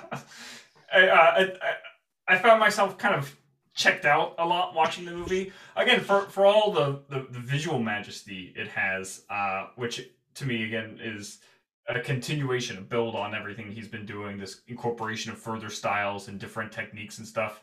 It was less narratively or thematically engaging than anything he had done previously, I thought. Which is funny because it's going to probably end up being my favorite of the whole bunch. Yeah, because the whole cult appeal of it and like the stylization and like Rose says, I mean, there should be no complaints from an audience of Bakshi admirers for this because this is like pure style and pure animation technique and using your budget with the conscience, and also messaging is good. I mean, it is simple. It's very binary storytelling, but it's fine. We got plenty of complicated ones. You know what I mean? I'm okay with a simple one. Yeah, one that just makes sense because it's literal. I don't know. Again, it's still complicated though. I think by the ending there, I don't think that it has a clear messaging ultimately about what is again it's a. I think so. I think it's saying that like technology, I mean like innovation and progress could lead to fascism, and if we don't keep it in check, then we're going to be we inundated with those ideas. But he's but saying we he need to solved use it with the gun. yeah. It's Yes. again, I think the way that the film tries to approach the resolution there, I don't know, for the sake of what I But want that to say doesn't is mean like the a film doesn't have punchline. a message because he used a No, gun. Obviously, no, that's but stupid. I mean, it's it's not a even thinking key. about the film. It's a key point of it that contradicts the message. Again, if we're Yes. looking at the two sides as an interpretation, the technology is representative of one arm, and the nature and the wizardry and the magic is representative of the other. And the ultimate resolution comes down to using the technology against that. I got it. I think you're Okay. fixated on like the nitpicky things, and you're not looking at like the overall picture of the movie. Actually, I'm going to give you a thematic through line because this conversation made me make sense of the movie just now, right? Okay. So with all that life stuff, I'm going to keep focusing on Avatar being a sort of metaphor for cartoons, whereas what is his name? It is Black Wolf. Black Wolf. Yeah. Black Wolf has a much more darker, sinister.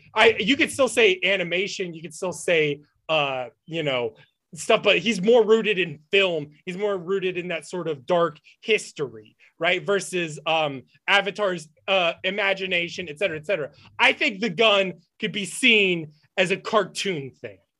Does that make sense? Yeah. Sure. Like he's like, I'm gonna pull out a gun because it's funny. Well, you could accept cartoon pornography, but you're not willing to accept the guns. That's very interesting. You're just trying to throw stuff at me and hope it like sticks here. No, it's literally that the gun is literally in line with the metaphors that the film is presenting otherwise, and it's contradicting. No, I understand where David's coming from. For the sake of what a punchline is, I think in Bro's point. But it's just, are you wrapped up explicitly in like the textual expression of the film, or like the actual film itself and like what it's doing? I mean, that's part of it. That's part of what the theme is going there. Again, the part of the resolution. As long as you only see theme and text, like it. I mean, there's I praise there. I'm praising the term in terms of the. It's his best looking film so far. I mean, it looks amazing. The backgrounds are fucking I was crazy. saying that. Oh yeah, I like the fucking metal album cover, like backgrounds of the shit. You feel like you step into like a '70s album, and like the progressive rock '70s soundtrack, fucking on point. It's good. Yeah, I love the sound. The look is great. Visually, I think it's really good, but audio visually, I think the film is masterpiece. I think. Our biggest disagreement so far in ranking things, I think, will be on this and the next movie. I think so too. You say which it's I don't your favorite. care about that much. I think it's my least so far of the. That's. Let's find out what you would think of incredibly safe Lord of the Rings. Just flaccid. Bakshi at his least interesting. Yeah. Well, this one has the least of his voice.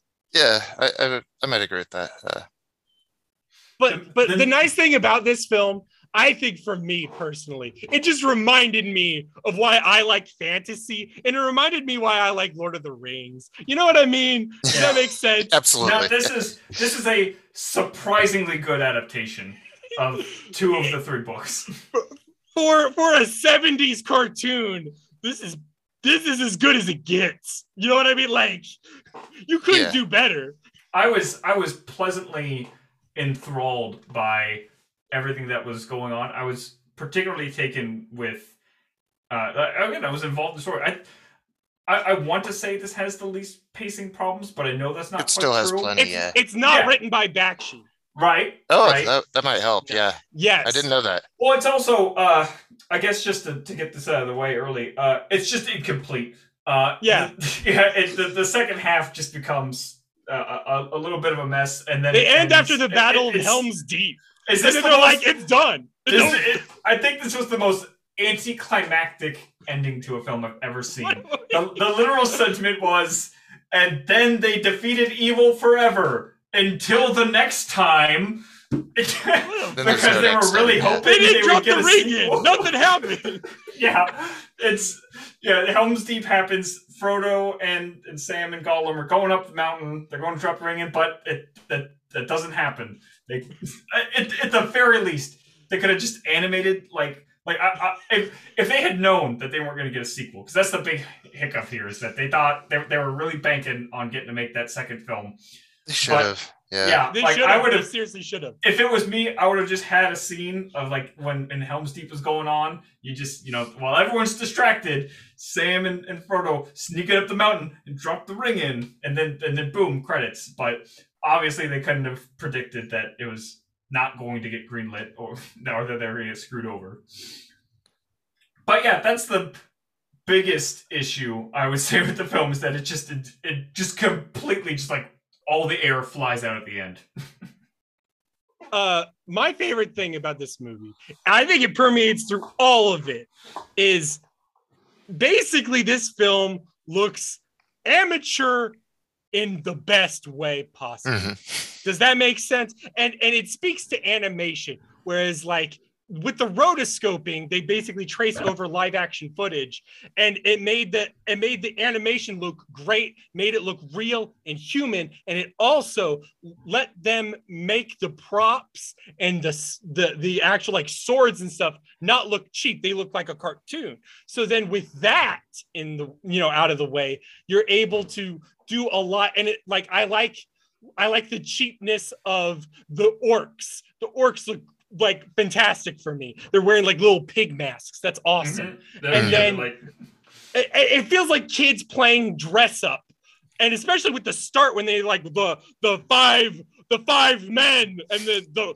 rings for the dwarves. Like all of that is done in a kabuki shadow style, and that also feels like kids playing with a shadow play, and it's all just kid stuff. But then there is a budget. There's enough of a budget to where you're like, okay, this is still real. This is still a real movie, and it feels so good. I love the rotoscoping animation. I love how alive it makes the action and movement feel, even when the action is a little more, like they're a little softer on it than in some of the actual like fighting, but as far as the actual movements and the performances that they're able to get out of the real life actors, I think it's really wonderful for transitioning over to animation here, and it makes the film and the world come to life in a way that traditional animation just doesn't. So again, it really follows through and fulfills Bakshi's idea of wanting to make animation as close to real life as he can.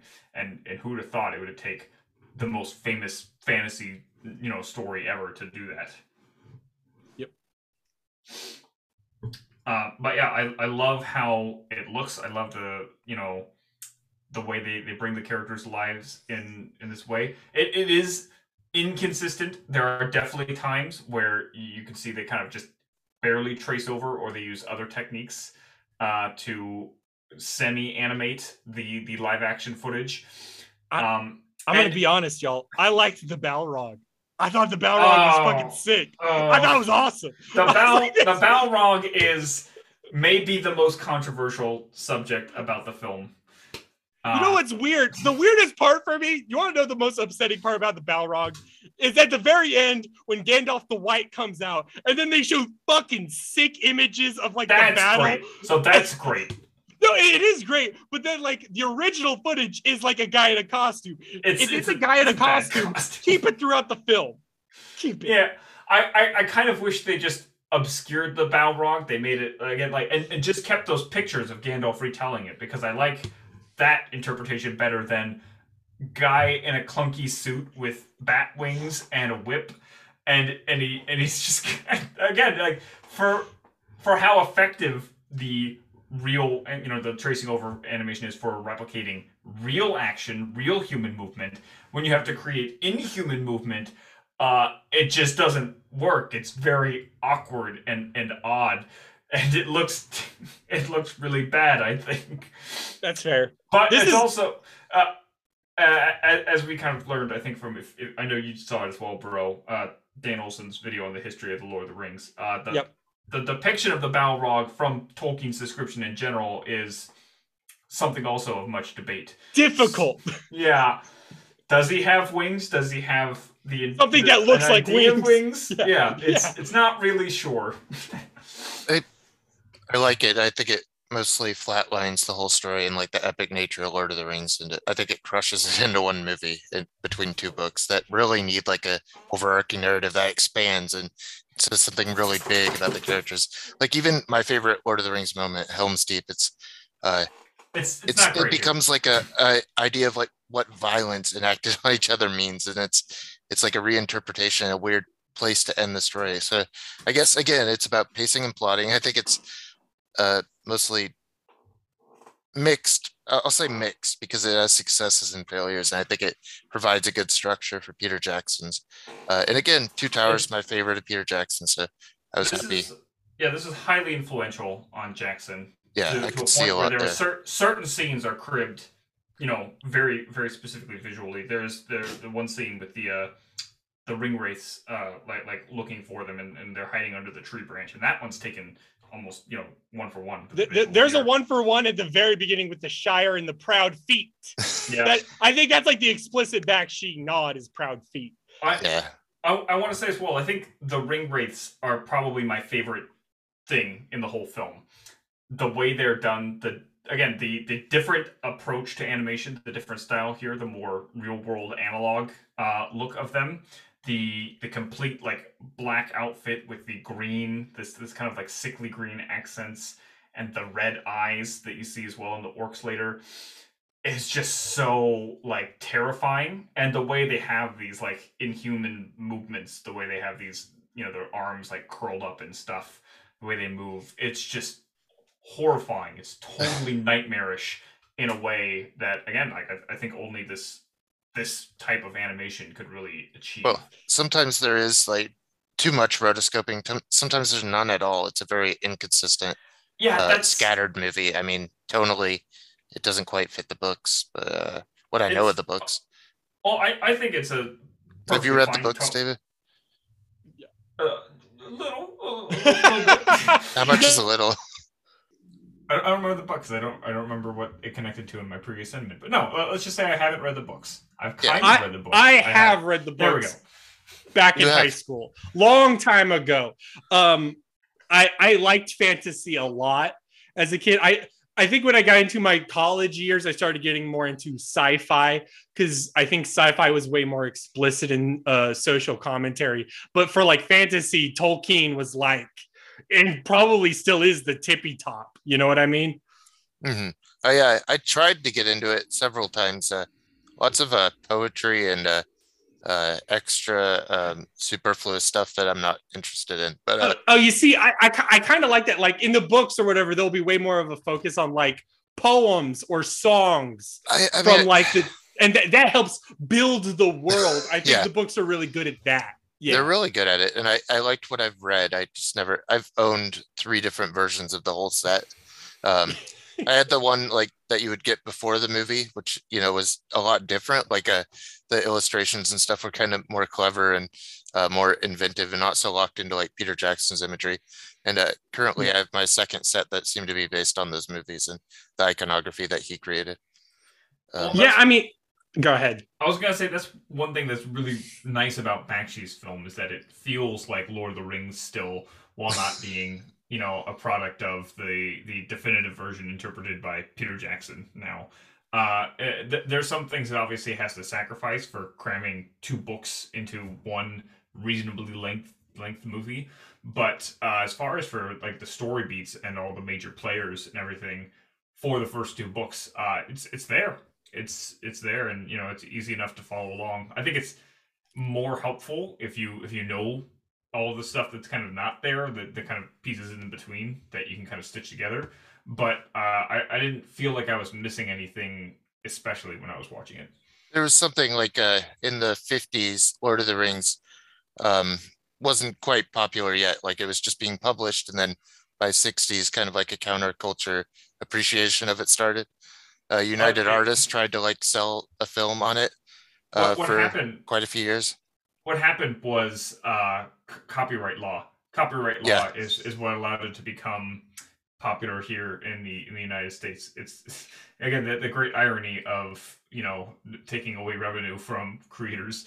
Well, not Um, quite. Like it was already growing with the counterculture, and then copyright law right, kind of but then allowed them to sell it. once any distributor is allowed to print off a version and sell it for a whole profits for themselves, then that shit just gets massively produced and sent out into the world. And it's just such a weird situation where it was like the distributor who had the rights at the time didn't fulfill enough of what the orders in their contract said, so it went into public domain Very because of early. that. Yeah. Yeah, it's just bizarre. It was later corrected In in like the 1994. 90s. Yeah. Yeah, but What a just gap.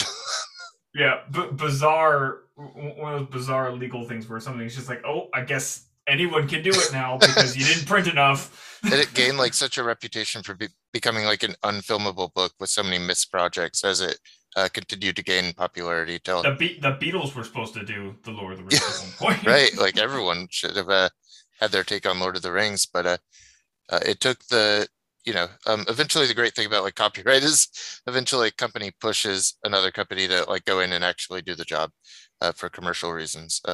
Capitalism's bad, but it does create product Yeah, sometimes. yeah. Oh yeah. And I mean, like, I think what's so I think the ultimate thing for this film for me is like it just showcases Bakshi's ambition squarely in like a different focused area, and you can see so many of his strengths without necessarily being hindered by. There are some weaknesses, but they're mostly production based. You know what I mean? So then it's like you can, Hmm. and for me, I can take almost all of Bakshi's production issues and just like forgive them. So that's why I like this film a lot. I mean, it's so Yeah, charming. It's such a charming and I think it gets like the pastoral feeling of like the Lord of the Rings and just kind of like the otherworldly Middle Earth, and it's well animated. But I think the main complaint becomes in the field of animation, you could suddenly do anything. Like you could suddenly create anything, and you use rotoscoping, which is just relying on more practical tools and methods to film over and trace, when you could really be illustrating like gigantic dragons and doing really wild shit. But if that were what the story demanded, I think if because there's like what Treebeard's in this and he's a fully animated character, but as mhm. far as for what the Lord of the Rings as a story demands, you don't necessarily need not human analog characters there. That's mostly what it is, and it's about that the journeying more so than the fantasy elements, so to speak. And that's why I think the rotoscoping works so well. Again, it really grounds the movement of the characters into a kind of tangible reality, while the backgrounds and the environments are allowed to be entirely unreal. There are some instances where the backgrounds themselves they just kind of transform into these avant-garde colorscapes. They're not even like actual uh displays or areas or world environments. Even they're these dreamscapes that some of the events take place in, particularly in like the encounters with the Nazgul and such. Um, they're rendered against these really trippy kind of acid backgrounds, which are really effective, I think, in creating a tone and a sense of unease for those scenarios and such. How do you all feel about the hobbits themselves? I think they're well done. They obviously the feet are kind of they kind of stand out versus the other proportions, otherwise human proportions of the characters. But it all looks well integrated to me. It doesn't look like you threw a pair of giant feet onto humans necessarily. And I think they fit in with amongst the cast, and I think the performances are very good for the characters, particularly for the hobbits. I, I I've got like mixed feelings on it. Like part of me really likes the rotoscoping for the body shape, but then again, the hobbits as faces are much more focused on the cartoony and the. I guess it's a nice way to like showcase the blend between them. I didn't like Sam in this one. I found Sam very off putting. I can see I I that. didn't found him mind pretty Marion. awkward. Yeah. Yeah, I didn't mind Marion Pippin, but then again, like this movie being by itself makes Merry and Pippin feel very weird. Yeah, they kind of have all the character cut out of them because so much of it is kind of cramped together. They don't have a whole lot to do or even to say really. They're kind of here, and then they have that encounter with Treebeard, like I mentioned, and then they're just gone. They're gone from the story. They never come up again. I It's I like how derpy Sam looks. I'm fine with it as far as Derpy's the a good word for characterization. this movie. I think derpy would be like the All definitive of like it. box art, like put it on the box. It's terrible, terrible. I don't know about all of that, but definitely, definitely applies to a number of things. I think the character design I like least is probably um, Gollum. Oh yeah, it feels uninspired. There's definitely Yeah, moments where I feel like Peter Jackson improved. Gollum would be one with Andy Serkis's performance, just like It's so was like, good as a performance. Yeah. oh mm-hmm. yeah. There's one thing I did like for character design, and that was the elves. I kind of liked how alien the elves They're looked. kind of cool. I, I don't know. I guess going back to it, that's one of the other ones. It's Elrond is very weird to me because he's just a dude in a white t-shirt. Like there's nothing else to him. Like he doesn't even fit in line with the other elves in terms of a consistency of how they're portrayed with the blonde hair and such. Which I guess is also true in the case of like Hugo Weaving in Jackson's films. But again, like even from a costume point, it's just a guy in a white shirt and a red cape sitting at the head of a table. I'm like, you don't At, look like the head elf to me at all. Hugo Weaving brought gravitas, you Yeah, know. yeah, definitely. I think the strongest player here for me is John Hurt as Aragorn. Absolutely, yeah, What a 100%. performance! He is given it his all, and he is really conveying the emotion of that character at any given time. And I think on the flip side of that, I'm kind of unenthusiastic about Gandalf's performance. I'm not sure who the actor is who plays him, but it's all right. It's not an incorrect performance, but it's a very like one note, old wizardy kind of stereotype for every line reading. You know, Yeah, uh, uh, I never get the sense that he has any dynamic range of his performance, but it's not bad. It's just not. It's uninspired. Aragorn feels like, especially because of the performance added onto it, and Aragorn is also one of the more like full on realistic humans in the film, whereas like Gandalf is like pretty much a cartoon. He's like the closest thing to a cartoon for a normal proportioned man. um I think like the performances are night and day if you compare the two. Yeah.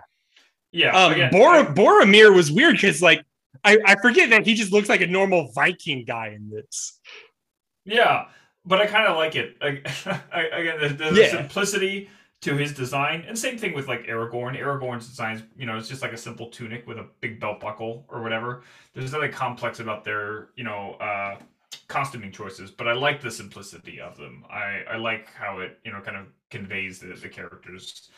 Again, there's a cheapness to the production that obviously was inherent to the live action footage shot that translates over to the rotoscope footage that Mhm. adds to its charm. I I think so don't too. think it's a detriment necessarily, but you can definitely see the cost cutting measures at any point they're put in.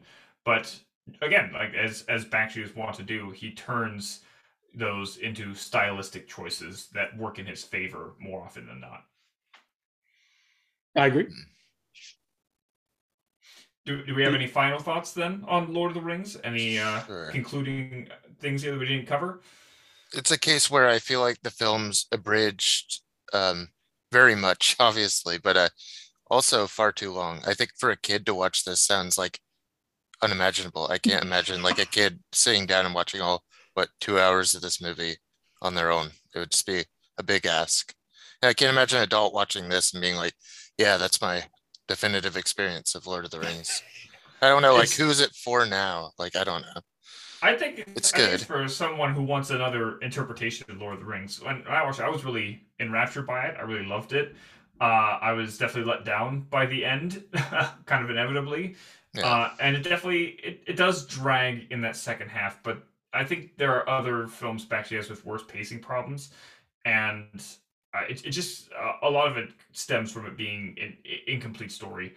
I Um, agree. Yeah, it should have ended where the first one ends with, in Jax's case with the death of Boromir and that kind of concluding note. That does feel like a sense of finality, and then the film picks up again. It's like the next chapter, and it kind of slogs through Two Towers, through Helm's Deep a bit there, even though it's all full of good stuff. It doesn't.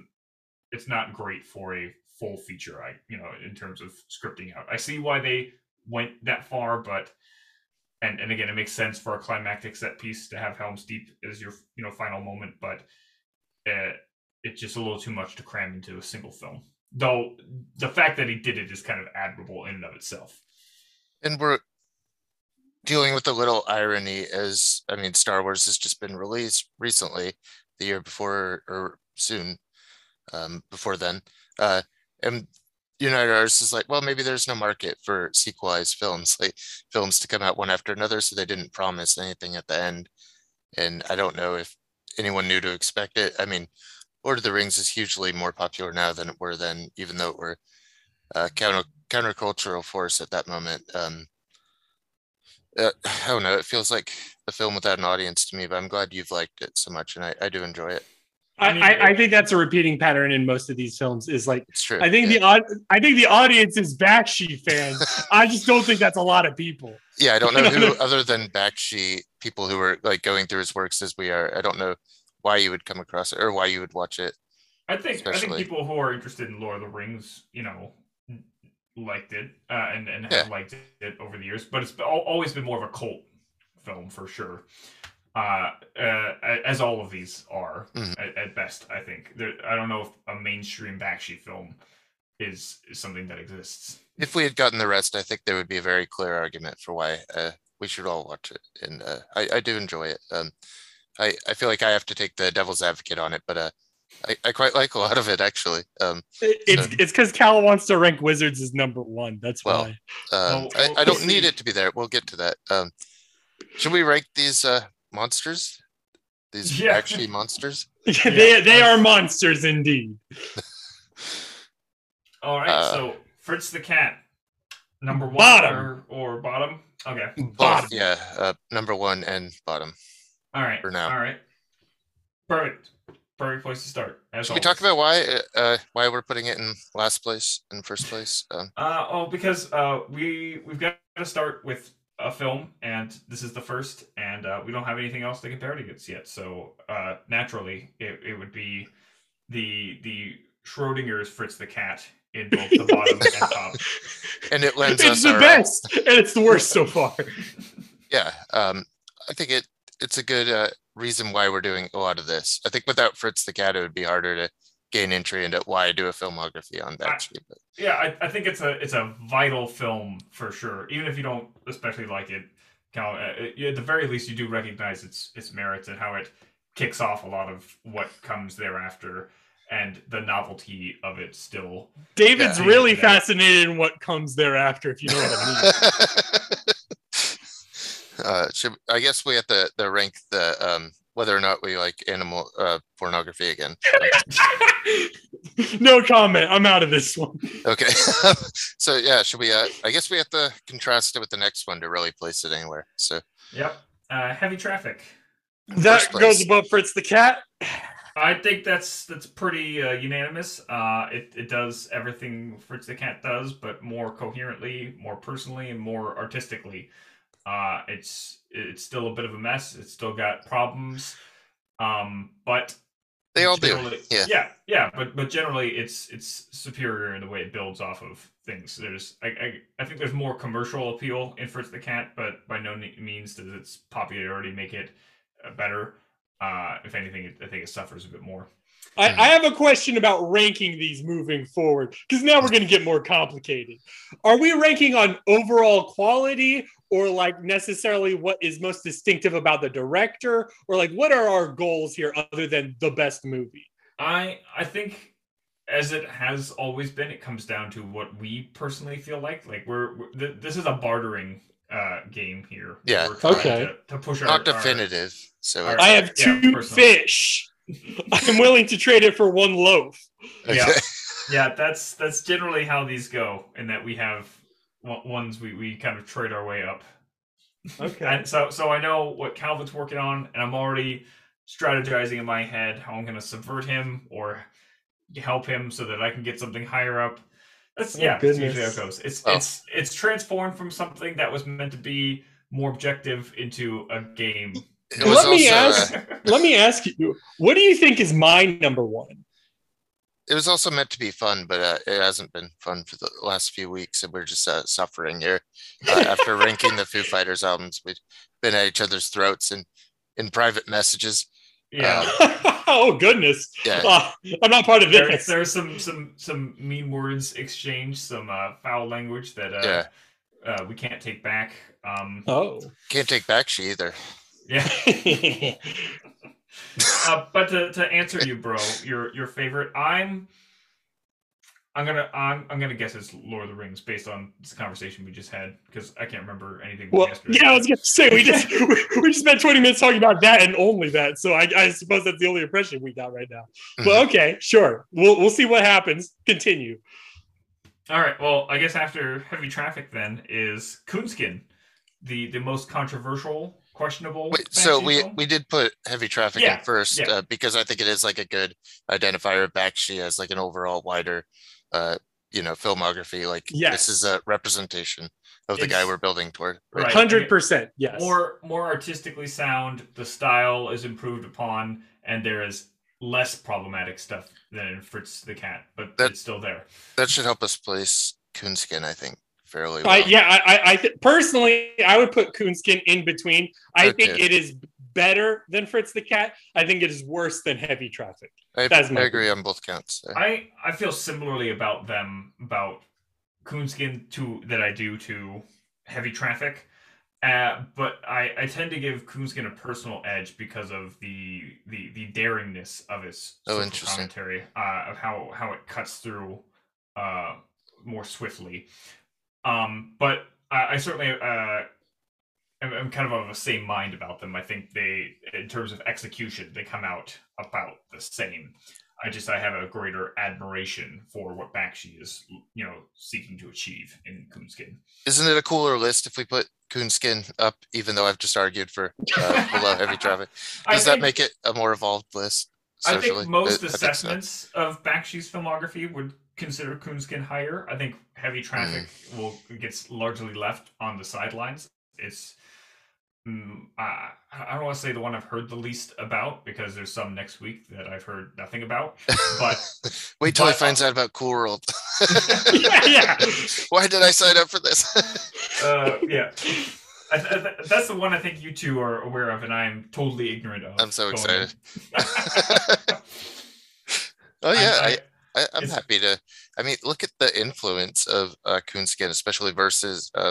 I mean, it's hard to say Bakshi's overall influence isn't great, but I feel like that's in both films. I think Coonskin especially has a very diverse influence and does a lot for a subset of filmmakers that we often don't cover in animation. So if y'all are daring enough like Bakshi to put it above Heavy Traffic, I won't argue with y'all. I think it'll be our first overall. We'll just Okay, first overall right now. Yeah, first overall right now. First to 3. Coonskin wins it. Okay, so number 4 then is Wizards.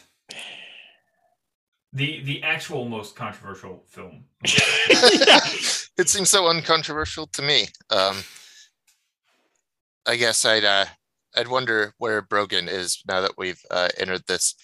Should I say where I am first? Because I think I have the strongest case for it. Where I think the aesthetic kind of matches the theme, and we're talking about like a push toward fascism being through like projection and pick it up like an old projector.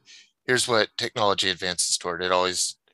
Technology and innovation always lead toward a certain kind of fascism, either in creation or in militarization against the people. So I think this very low scale project with like a really gritty, obviously very 70s aesthetic just speaks to me.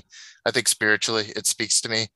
It speaks to the kid who like sat up just like looking at like old 70s album covers and like wanting to live in those worlds, who played like Brutal Legends and that shit. And I was just like, I want to play in that world. Like I want that sandbox to be in the heavy metal movie. I think it gives that for me with a little weirdness, a little I think it's a good road to Lord of the Rings too. It has elements in there about the environmentalism that Tolkien handles so much better, but I think it is starting to play with those messages that Tolkien introduced about the environmental advantage in how magic can become a protector of that sanctuary in the Earth, or in the Middle Earth in that case. But I just think it's such a good pairing with the next film. I know I've probably argued against the next one too strongly because I'm pretty fond of this one. I'd say I looked through the list of animations for the 70s. This might be one of my favorites of the whole decade. I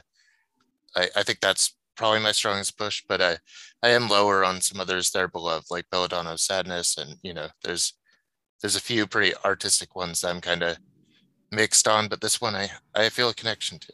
I love it. Okay. So you're putting Wizards at 1. I would. I don't know if that's the group conscious though, so I'm suggesting it's above Coonskin for now. The secret is I don't have a number 1. Okay. I don't know how I feel about these. I said that earlier in the podcast. I don't know how I feel about these. You could ask me, and I'd be like, yeah, I get it. I could see honestly anything but Fritz the Cat. I could see it number 1. Seriously, I could. In different ways. Part of me wanted to put Heavy Traffic because of less baggage and then more representative of Bakshi. And then for me personally, I thought it blended all the things together. But then on the other hand, Coonskin was very daring and bold and captures that ambition. For Wizards, my issue with Wizards is not the look of the movie. I think the look of the movie is awesome. I think the issue with Wizards is it is at its worst with the plot, and it's at its worst with like that theming. Like you gave a good speech for the theming, but when we covered it, I'm more on David's side where it's that would be fair. I feel like it's conflicted, and I mean, like, I think the best argument to be made is that like world, that feeling, but go ahead. I was gonna say, yeah, I think I'm not at all contesting it as a visual work. Again, it's only continually building on everything that Bakshi's doing here. And while I think it has a nugget of an idea that it's extrapolating there, particularly with its wielding of Nazi propaganda as a kind of recurring tool, I think its messaging and its storytelling is very muddled. It is both very simplistic in its themes and overly convoluted in its narrative, particularly up front, and then how it kind of fails to flesh out its larger cast of characters. There's a whole character who is important to like the main trio or quad, of good guys who we didn't even mention, and I don't know his name. He was it's like Weehawk, right? The tribal guy. Yeah. Anyway, he's so perfunctory though that we didn't even mention him. So I think it's, So as far as Bakshi trying to tell a conventional story, it doesn't work. He doesn't do a very good job. Well, I wouldn't say it doesn't work. Obviously, it's a very successful, beloved film in this catalog, possibly the most beloved of this catalog. No, but I know what David is saying. It's like this is his most commercial project, and for that, I would love. First of all, disclaimer, I would love if all kids' movies, all animations were like Wizards. That'd be awesome. I'd be like rock and roll. But that being said, this is not a good kids' movie. I wouldn't say this is a good movie in that way or in that realm of what he was trying to do. I think in that sense, it's a failure. I think it's audiovisually interesting in a way that's kind of all I care about in animation. Like I might put plot aside and consider the form and technique above the actual storytelling, because when I compare it to most of the animations I watch, they have total bullshit stories. Like they're mostly trope and cliche, right? Like they're not actually substantial. They don't actually matter. So I'd say audiovisual is mostly my metric on animated film. I don't actually. We're not care comparing bullshit nonsense. We're comparing it to the other 4 Bakshi films, which I think it's better than. Yeah, I think it's audiovisually better than all of those films. I think the progressive rock soundtrack in the background is much better than anything before it, for one. Here's what I'll say versus the other ones. I would concede this above Heavy Traffic because I think that film also is not entirely clear in its theme and in its messaging. It gets across a sense of this personal conflict and this coming together, but I don't think it is entirely coherent in its messaging there. It will be bad to Uh, put it there, I think. Well, the next week I'm going to argue everything below this, obviously. So this will define where everything on our list can, well, where I will want it to go. It's all downhill from this Yeah. podcast, is what we're trying to say. Yeah, I'm saying that nothing next week hold on. will I Are you want telling above me that this. Cool World isn't some, masterpiece that he went out on? Anyways, all right, here's my pitch. You do love the animal pornography, so I think there might be something for you in there. All right, here's my pitch. Number 1, Coonskin. Number 2, Wizards. Number 3, Lord of the Rings. Number 4, Heavy Traffic. Number 5, Fritz. Whoa! Hold on now. Hold on. You're proposing we put Lord of the Rings at 3? I'd switch it. I do Coonskin, Lord of the Ring, and Wizards. Hey, for the record, I was throwing a bone to Cal, and Cal rejected the bone. So yeah, I will gladly put I think Lord of the Rings is better than Wizards. No, 100%. I need to make a group concession because David, I think, likes Lord of the Rings more than I like Wizards. Possible. Well, no, because it's my favorite of the 70s. So I don't think that could be possible. I mean, it's probably my favorite animated of the 70s of all time. Yeah. I'm trying to think of another one that I like more than it, but I was really impressed with Lord of the Rings. Again, the different types of animation being used here. The rotoscoping I thought was incredibly effective. I thought the storytelling was also impressive for how it fits the two books into a single narrative, even if it leaves off on an unsatisfying note.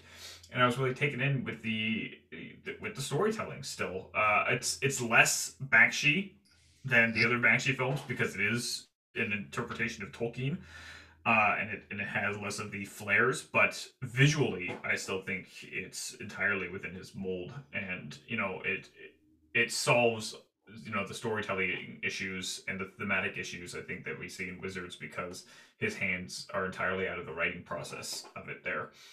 And you just let far more capable people take the helm. I think it's just far too long and far too condensed, which is like a very weird, obscure combo to actually reach, where you don't have enough, but what you have is far too much.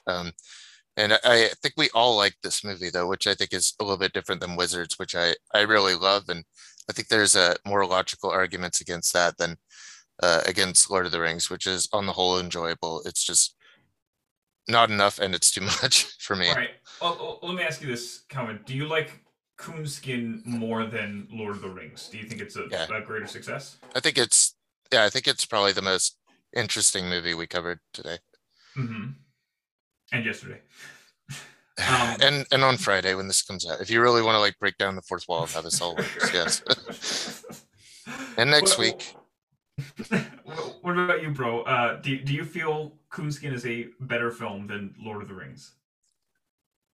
This is why I was trying to ask you because I'm a person that's if we rank things, we're ranking them on specific values, and in one moment my values may differ from the next moment. As of right now, I feel very comfortable saying Coonskin's number 1 because it's more of a personal statement by Bakshi, and it matches the ambition of Lord of the Rings in a different way because it's the social commentary angle. And, for me, I think Coonskin is better than Lord of the Rings, but I'm okay with I'm going with 1 Coonskin, 2 Lord of the Rings. That I think I'd be happy with that.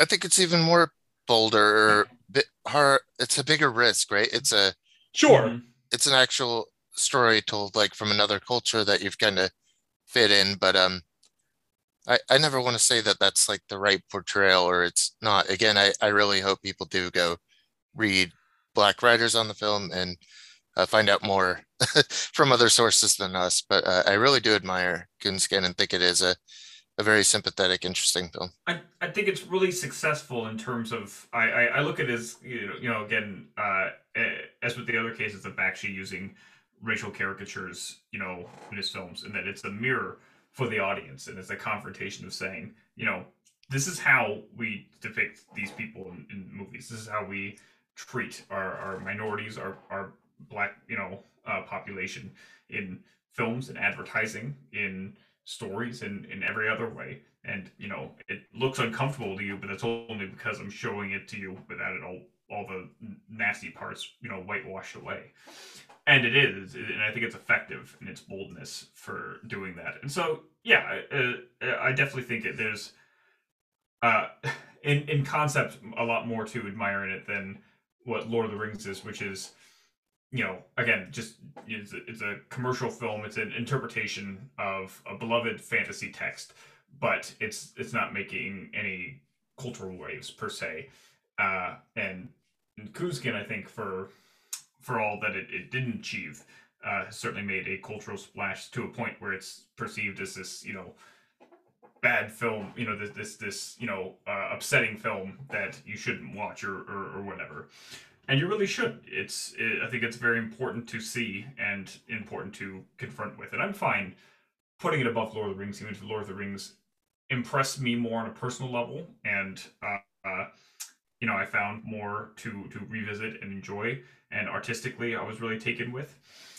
And all of these films, I would say, are not too far apart from each other for me. There's something to admire about every single one of them. And I think generally they get progressively better in certain factors, and there are some speed bumps along the way. But yeah, like when Cal's gives his big confession for of admiration and love for everything about wizards, I believe it wholeheartedly because I see it. It's obviously there, and it just the things that affect us are a little differently about what are more successful elements of his films than others. I just see those two that I see why these others work for you, so I'm willing to make concessions. I just need Wizards in 3 because of next week, and I can't possibly work with the list if Wizards is second to last. I can understand Wizards being better than Heavy Traffic. Part of me was willing to have a debate between Coonskin and Heavy Traffic, but this discussion really puts it in perspective, like how we should understand his career going forward. And there is a lot to like about Wizards. I agree. So I'm fine with what we've got. I also initially thought Heavy Traffic was going to be what we were arguing for or about. I thought we were going to abandon Coonskin. I thought we were going to let it die in the streets. I thought Heavy Traffic is what to push for, but I'm okay with Coonskin being number one. Yeah, I think the thing is that Coonskin and Heavy Traffic have a lot of shared DNA in terms of what they want to depict, and particularly in how they the stereotype characters that are depicting, and just one of them is a lot more bold and I think more inventive and interesting, and expands upon the use of technique and backgrounds and such, and the live action framework as well. Coonskin feels very indebted to Heavy Traffic to me, but it feels like a continuation of it in even bolder directions. Yeah, I guess the only thing that we could do that would possibly make sense would be Heavy Traffic in 2, but I don't know if that's what we want. I mean, I could possibly see that list where it's Coonskin, Heavy Traffic, then Lord of the Rings, then Wizard, then Fritz. I won't do that to Cal. Okay. I won't do that to Cal. Yeah. No, it's fine. I as much as I like Heavy Traffic, I don't see myself revisiting it like I would. I could. I love the pinball thing. Yeah. The best argument for pinball since Pinball Wizard, of course, and Tommy. Yeah. Yeah. Okay. I think we've got the list. I think going forward, it's gonna be going through the garbage, y'all. Should we read it again, because I just read a different alternative? Should I read what the actual read what the actual ranking is as of right now. So we have Coonskin at number 1. At 2 we have Lord of the Rings. 3 we have Wizard. 4 we have Heavy Traffic. 5 Fritz the Cat. And we'll see where everything fits in next week. I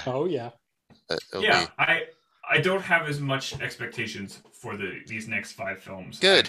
I've seen clips of them and whatnot in my Bakshi research here, but I have no reading on what their quality is going to be or their general reception. I wonder if you thought I was going to fight more for Wizards, or if you thought I was just happy with the third place. I think you fought admirably. I think you fought. I think I got it to where it should be. Yeah, that's fair. The other secret is, and like this is my perspective on ranking things, is like you can hear, as David said earlier, you could hear Cal's passion. So no matter where it places, we know Cal's stance and we know how special it can be. And he's not the only one by any means. Wizards is, I think, as you said, perhaps the most beloved of these. I think it and Lord of the Rings are the most that are genuinely enjoyed by the people who watch these for a broad group of audience. films. Yeah. I'd say Coonskin's probably like most deeply respected by a culture. It's the most artistically like commented upon. I think it's the most profound statement here. For sure. So I feel good about it being in one, even with the personal preferences aside. If I rated Coonskin, I mean, like on a very granular, like 100-point scale, I think Coonskin would probably be my favorite of the whole bunch. But I kind of object to rating it. I think someone else should rate it. It's just a weird thing where I'm not going to take like a hard stance. I get uncomfortable. I think someone else should speak on it, and people should read someone else about it. I think the fact that it makes you uncomfortable is exactly what the film wanted. So I'd say the most successful film here, because so deeply uncomfortable to even approach it, that I think it's a volatile work, but for good and bad reasons. That represents Bakshi in the extreme. Yeah, yep. Definitely. So let's go ahead and finish off this conversation by plugging what other podcasts and works and shows and YouTube things we have. What do we got, guys? What do you got on Daydreamcast, Brigham? We just released on Tuesday with Steven, beloved Steven, friend of the network, and on a million podcasts on here we're about to plug. But we reviewed War of the Monsters, and in 2 weeks, Murph and I are going to go over BioShock 2 with a video game YouTuber. So it's all exciting stuff. Yeah, that's how I learned about this.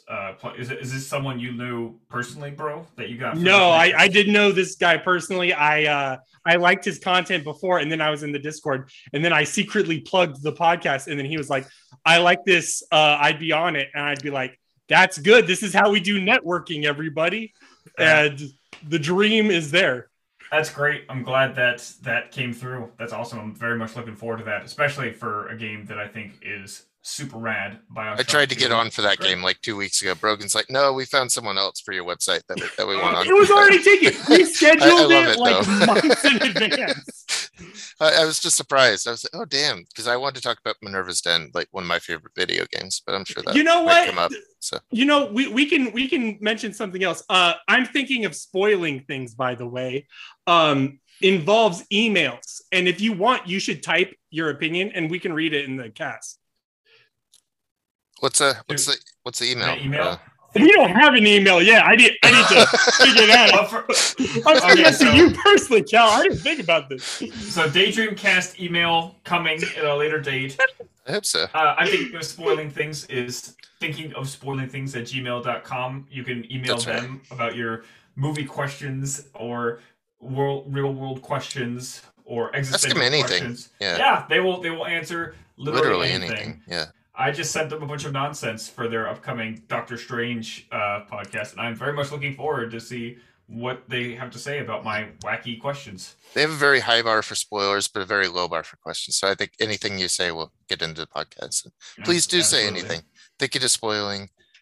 What is it? Think it is spoiling at Gmail? Think of spoiling at gmail.com. Okay. Correct. And we have more stacks coming. Stacks upon stacks. The stacks are stacking up with more stacks. And there's Hong Sang-soo feature, a long voice feature done by Stephen, edited by Jack, with music embedded in the background. Really gorgeous video. So we have feature content again, profiling directors and their works. So that's launched on the site now, and more stuff coming. The stacks, is that on their YouTube channel? Yeah, and it's embedded on the site as well. We're posting alongside them all their free content. Maybe they'll make other content later, but we're going to get most of it, so we're going to post what we can. Great. Yeah, great stuff to look at. Yeah, we love them stacks. And Is the ranking of the monsters coming back soon? I know It this should be. got Yeah. We've it been got called out on the latest Daydream Cast episode as Yeah, well, yeah, I but called it did out. And yeah. from what I understand, it's not Steven's fault. it? No, It's to me, definitely not my fault. I think it's all a Steven thing. He's been like trying to get married and stuff during the Oh, yeah, yeah, pandemic, yeah. which that's a that's mistake. kind of selfish Yeah, of him when you say. I know. He already has his flesh wife on the what is wait, is it his online wife? Is that his that's Vaughn. Vaughn's his online Right, wife. right. Vaughn has a flesh wife. Yeah. So This Steven sounds like still have his own. deflection, Yeah. Cal. I'm still blaming you. I wouldn't Look, blame me. look, it's That's not, just it's not Calvin's fault. Vaughn and Cal and we all got our flesh wives checked in. We took care of that. It's yeah. all in the bag now, and Steven's lagging behind. That's not What our fault. what do you think if we change our name to the Flesh Geeks? We might have to exclusively cover Bakshi? David Cronenberg films. Okay. Oh, that works too. Yeah, Bakshi's and fault. Yeah, Cronenberg. yeah. We should do Cronenberg. We He has a definitely new should. movie That'd be coming. sick. Shit, we should do that. Steven would probably do that. There you go. Yeah, we both just haven't watched the Gamera. Either of us have watched neither of the movies, so we will do that eventually. Soon. Look Yeah. forward to it coming back. In the meantime, Yeah, 808s and and 5 mics, pod breaks, and 3 letters, and pod breaks will be back with Kendrick Lamar's new album. The Future has a new album. There's a new Cypress Hill documentary. So we're doing 3 things at a time on that show. So they might come less often, but that's it's expanding. still good. Look, we've got so many things. That's not letting anyone starve for content, and we still have to talk about the next. Don't let the Modern Cast get you. Oh, you guys yeah. have an exclusive new guest on that one. I hear. Yeah, a very giving, beautiful conversation with Charlie Roxburgh, the director of most of the Motorcast. Sometimes he switches out with Farley, but he's directed all of it, and he's got actual credentials like in Hollywood editing films, and he's just so delightful. And I say actual credentials because he like goes into like the camera work and the names of the cameras and the lenses and everything very specific, and just total movie nerdom there that we really love all those guys there. We've talked to Matt a few times and just got Charlie. We're looking into some actors next, possibly interviewing actors, people who act on films of the motor media style. That's awesome. You guys are quickly coming up on the being up to date with them, though, right? Only like a handful left until you hit the new wave of films now. As long as they release 5 a year, then I think we'll be. I think we'll just keep coming back when they make a new one. And, You're on pace. Yeah, Mm-hmm. yeah, we're on pace, but we are finishing fairly quickly this early phase. I think we're already like in the modern phase of modern, where I'd say like River Beast is coming up next, and Is that next? Damn, that's exciting. yeah, after this Mount Vegas episode, we'll have River Beast. So we'll see what we do with that. That should be very exciting. Mm-hmm. That's the one that kicked it all off. I have 2 copies of that film. So I mean, if you need to get rid of one, I guess. if you'll actually watch it, I'd say I'd commit to. I'll say this. The reason I haven't watched any yet is because I've been really enjoying just kind of like listening in on you guys and picturing the whole thing in my head. It's not that I'm not on board with it by now, and I know Matt listens, so I want him to know that too. How I'm about not I avoiding your movies because I'm not interested. It's because I'm enjoying you guys going through everything and the conversation of it all. So I've just been kind of living vicariously first, and I haven't wanted to pierce the imagination bubble of everything I've pictured. Yet. It's definitely going. I'm definitely going to though. Yeah, I think that would be the one for you to do. Like that would be a great like marathon inclusion for like Halloween season. I think that would fit so well with like the things you like very autumnal and very in the season. Very like It's say like it's meta horror. Eyeballing for sure. It's one of those like horror and movies where it has like flashing red lights when something dangerous is going to happen. Like it's so meta and so cool. Yeah, we'll get there. I'll probably gift it to you, and maybe you can watch it for like a Halloween thing. All right, sounds good. I'm looking forward to it. I'm holding you to it then. How'd you get a second copy anyway? Just I don't know. They only make so It many just of showed up these. one day. They only make so many of these for the Golden Ninja thing. I think it was like lost in the mail for a couple months, and then he felt bad, so he sent me a second one. So now I have to. Oh, that's cool. that Probably should have sent back, but I'll just keep buying his movies as penance. So I'll keep buying Gold Ninja Video. Go check them out. They're a fucking cool label, and they have the Important Cinema podcast, which I've been listening to some of. They have their own Bakshi episode. Go listen to them. They're cool. Do they? Oh man, yeah. we just can't get away from doing other stuff. I will listen to them in preparation for next time. Yeah, perfect. I'd highly recommend them. Justin DeClue and Will Sloan. They also wrote the book on Modern, and yeah, they produced their movies for physical release. So, cool guys. That's awesome. All right, thanks so much, guys. I really enjoyed the show. Yeah, same. Yep. Looking forward to talking to you guys about more Bakshi in 2 weeks. Awesome. Exciting. See you then. See ya. Bye.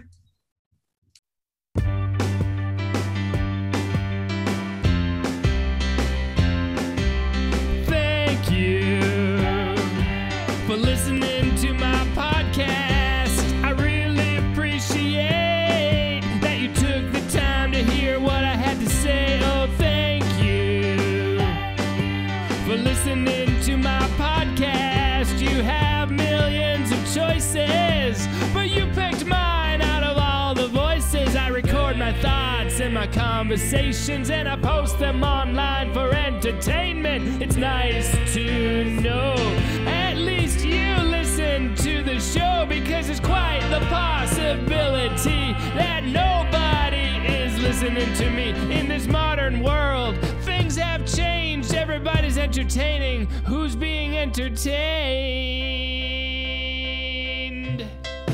Thank you for listening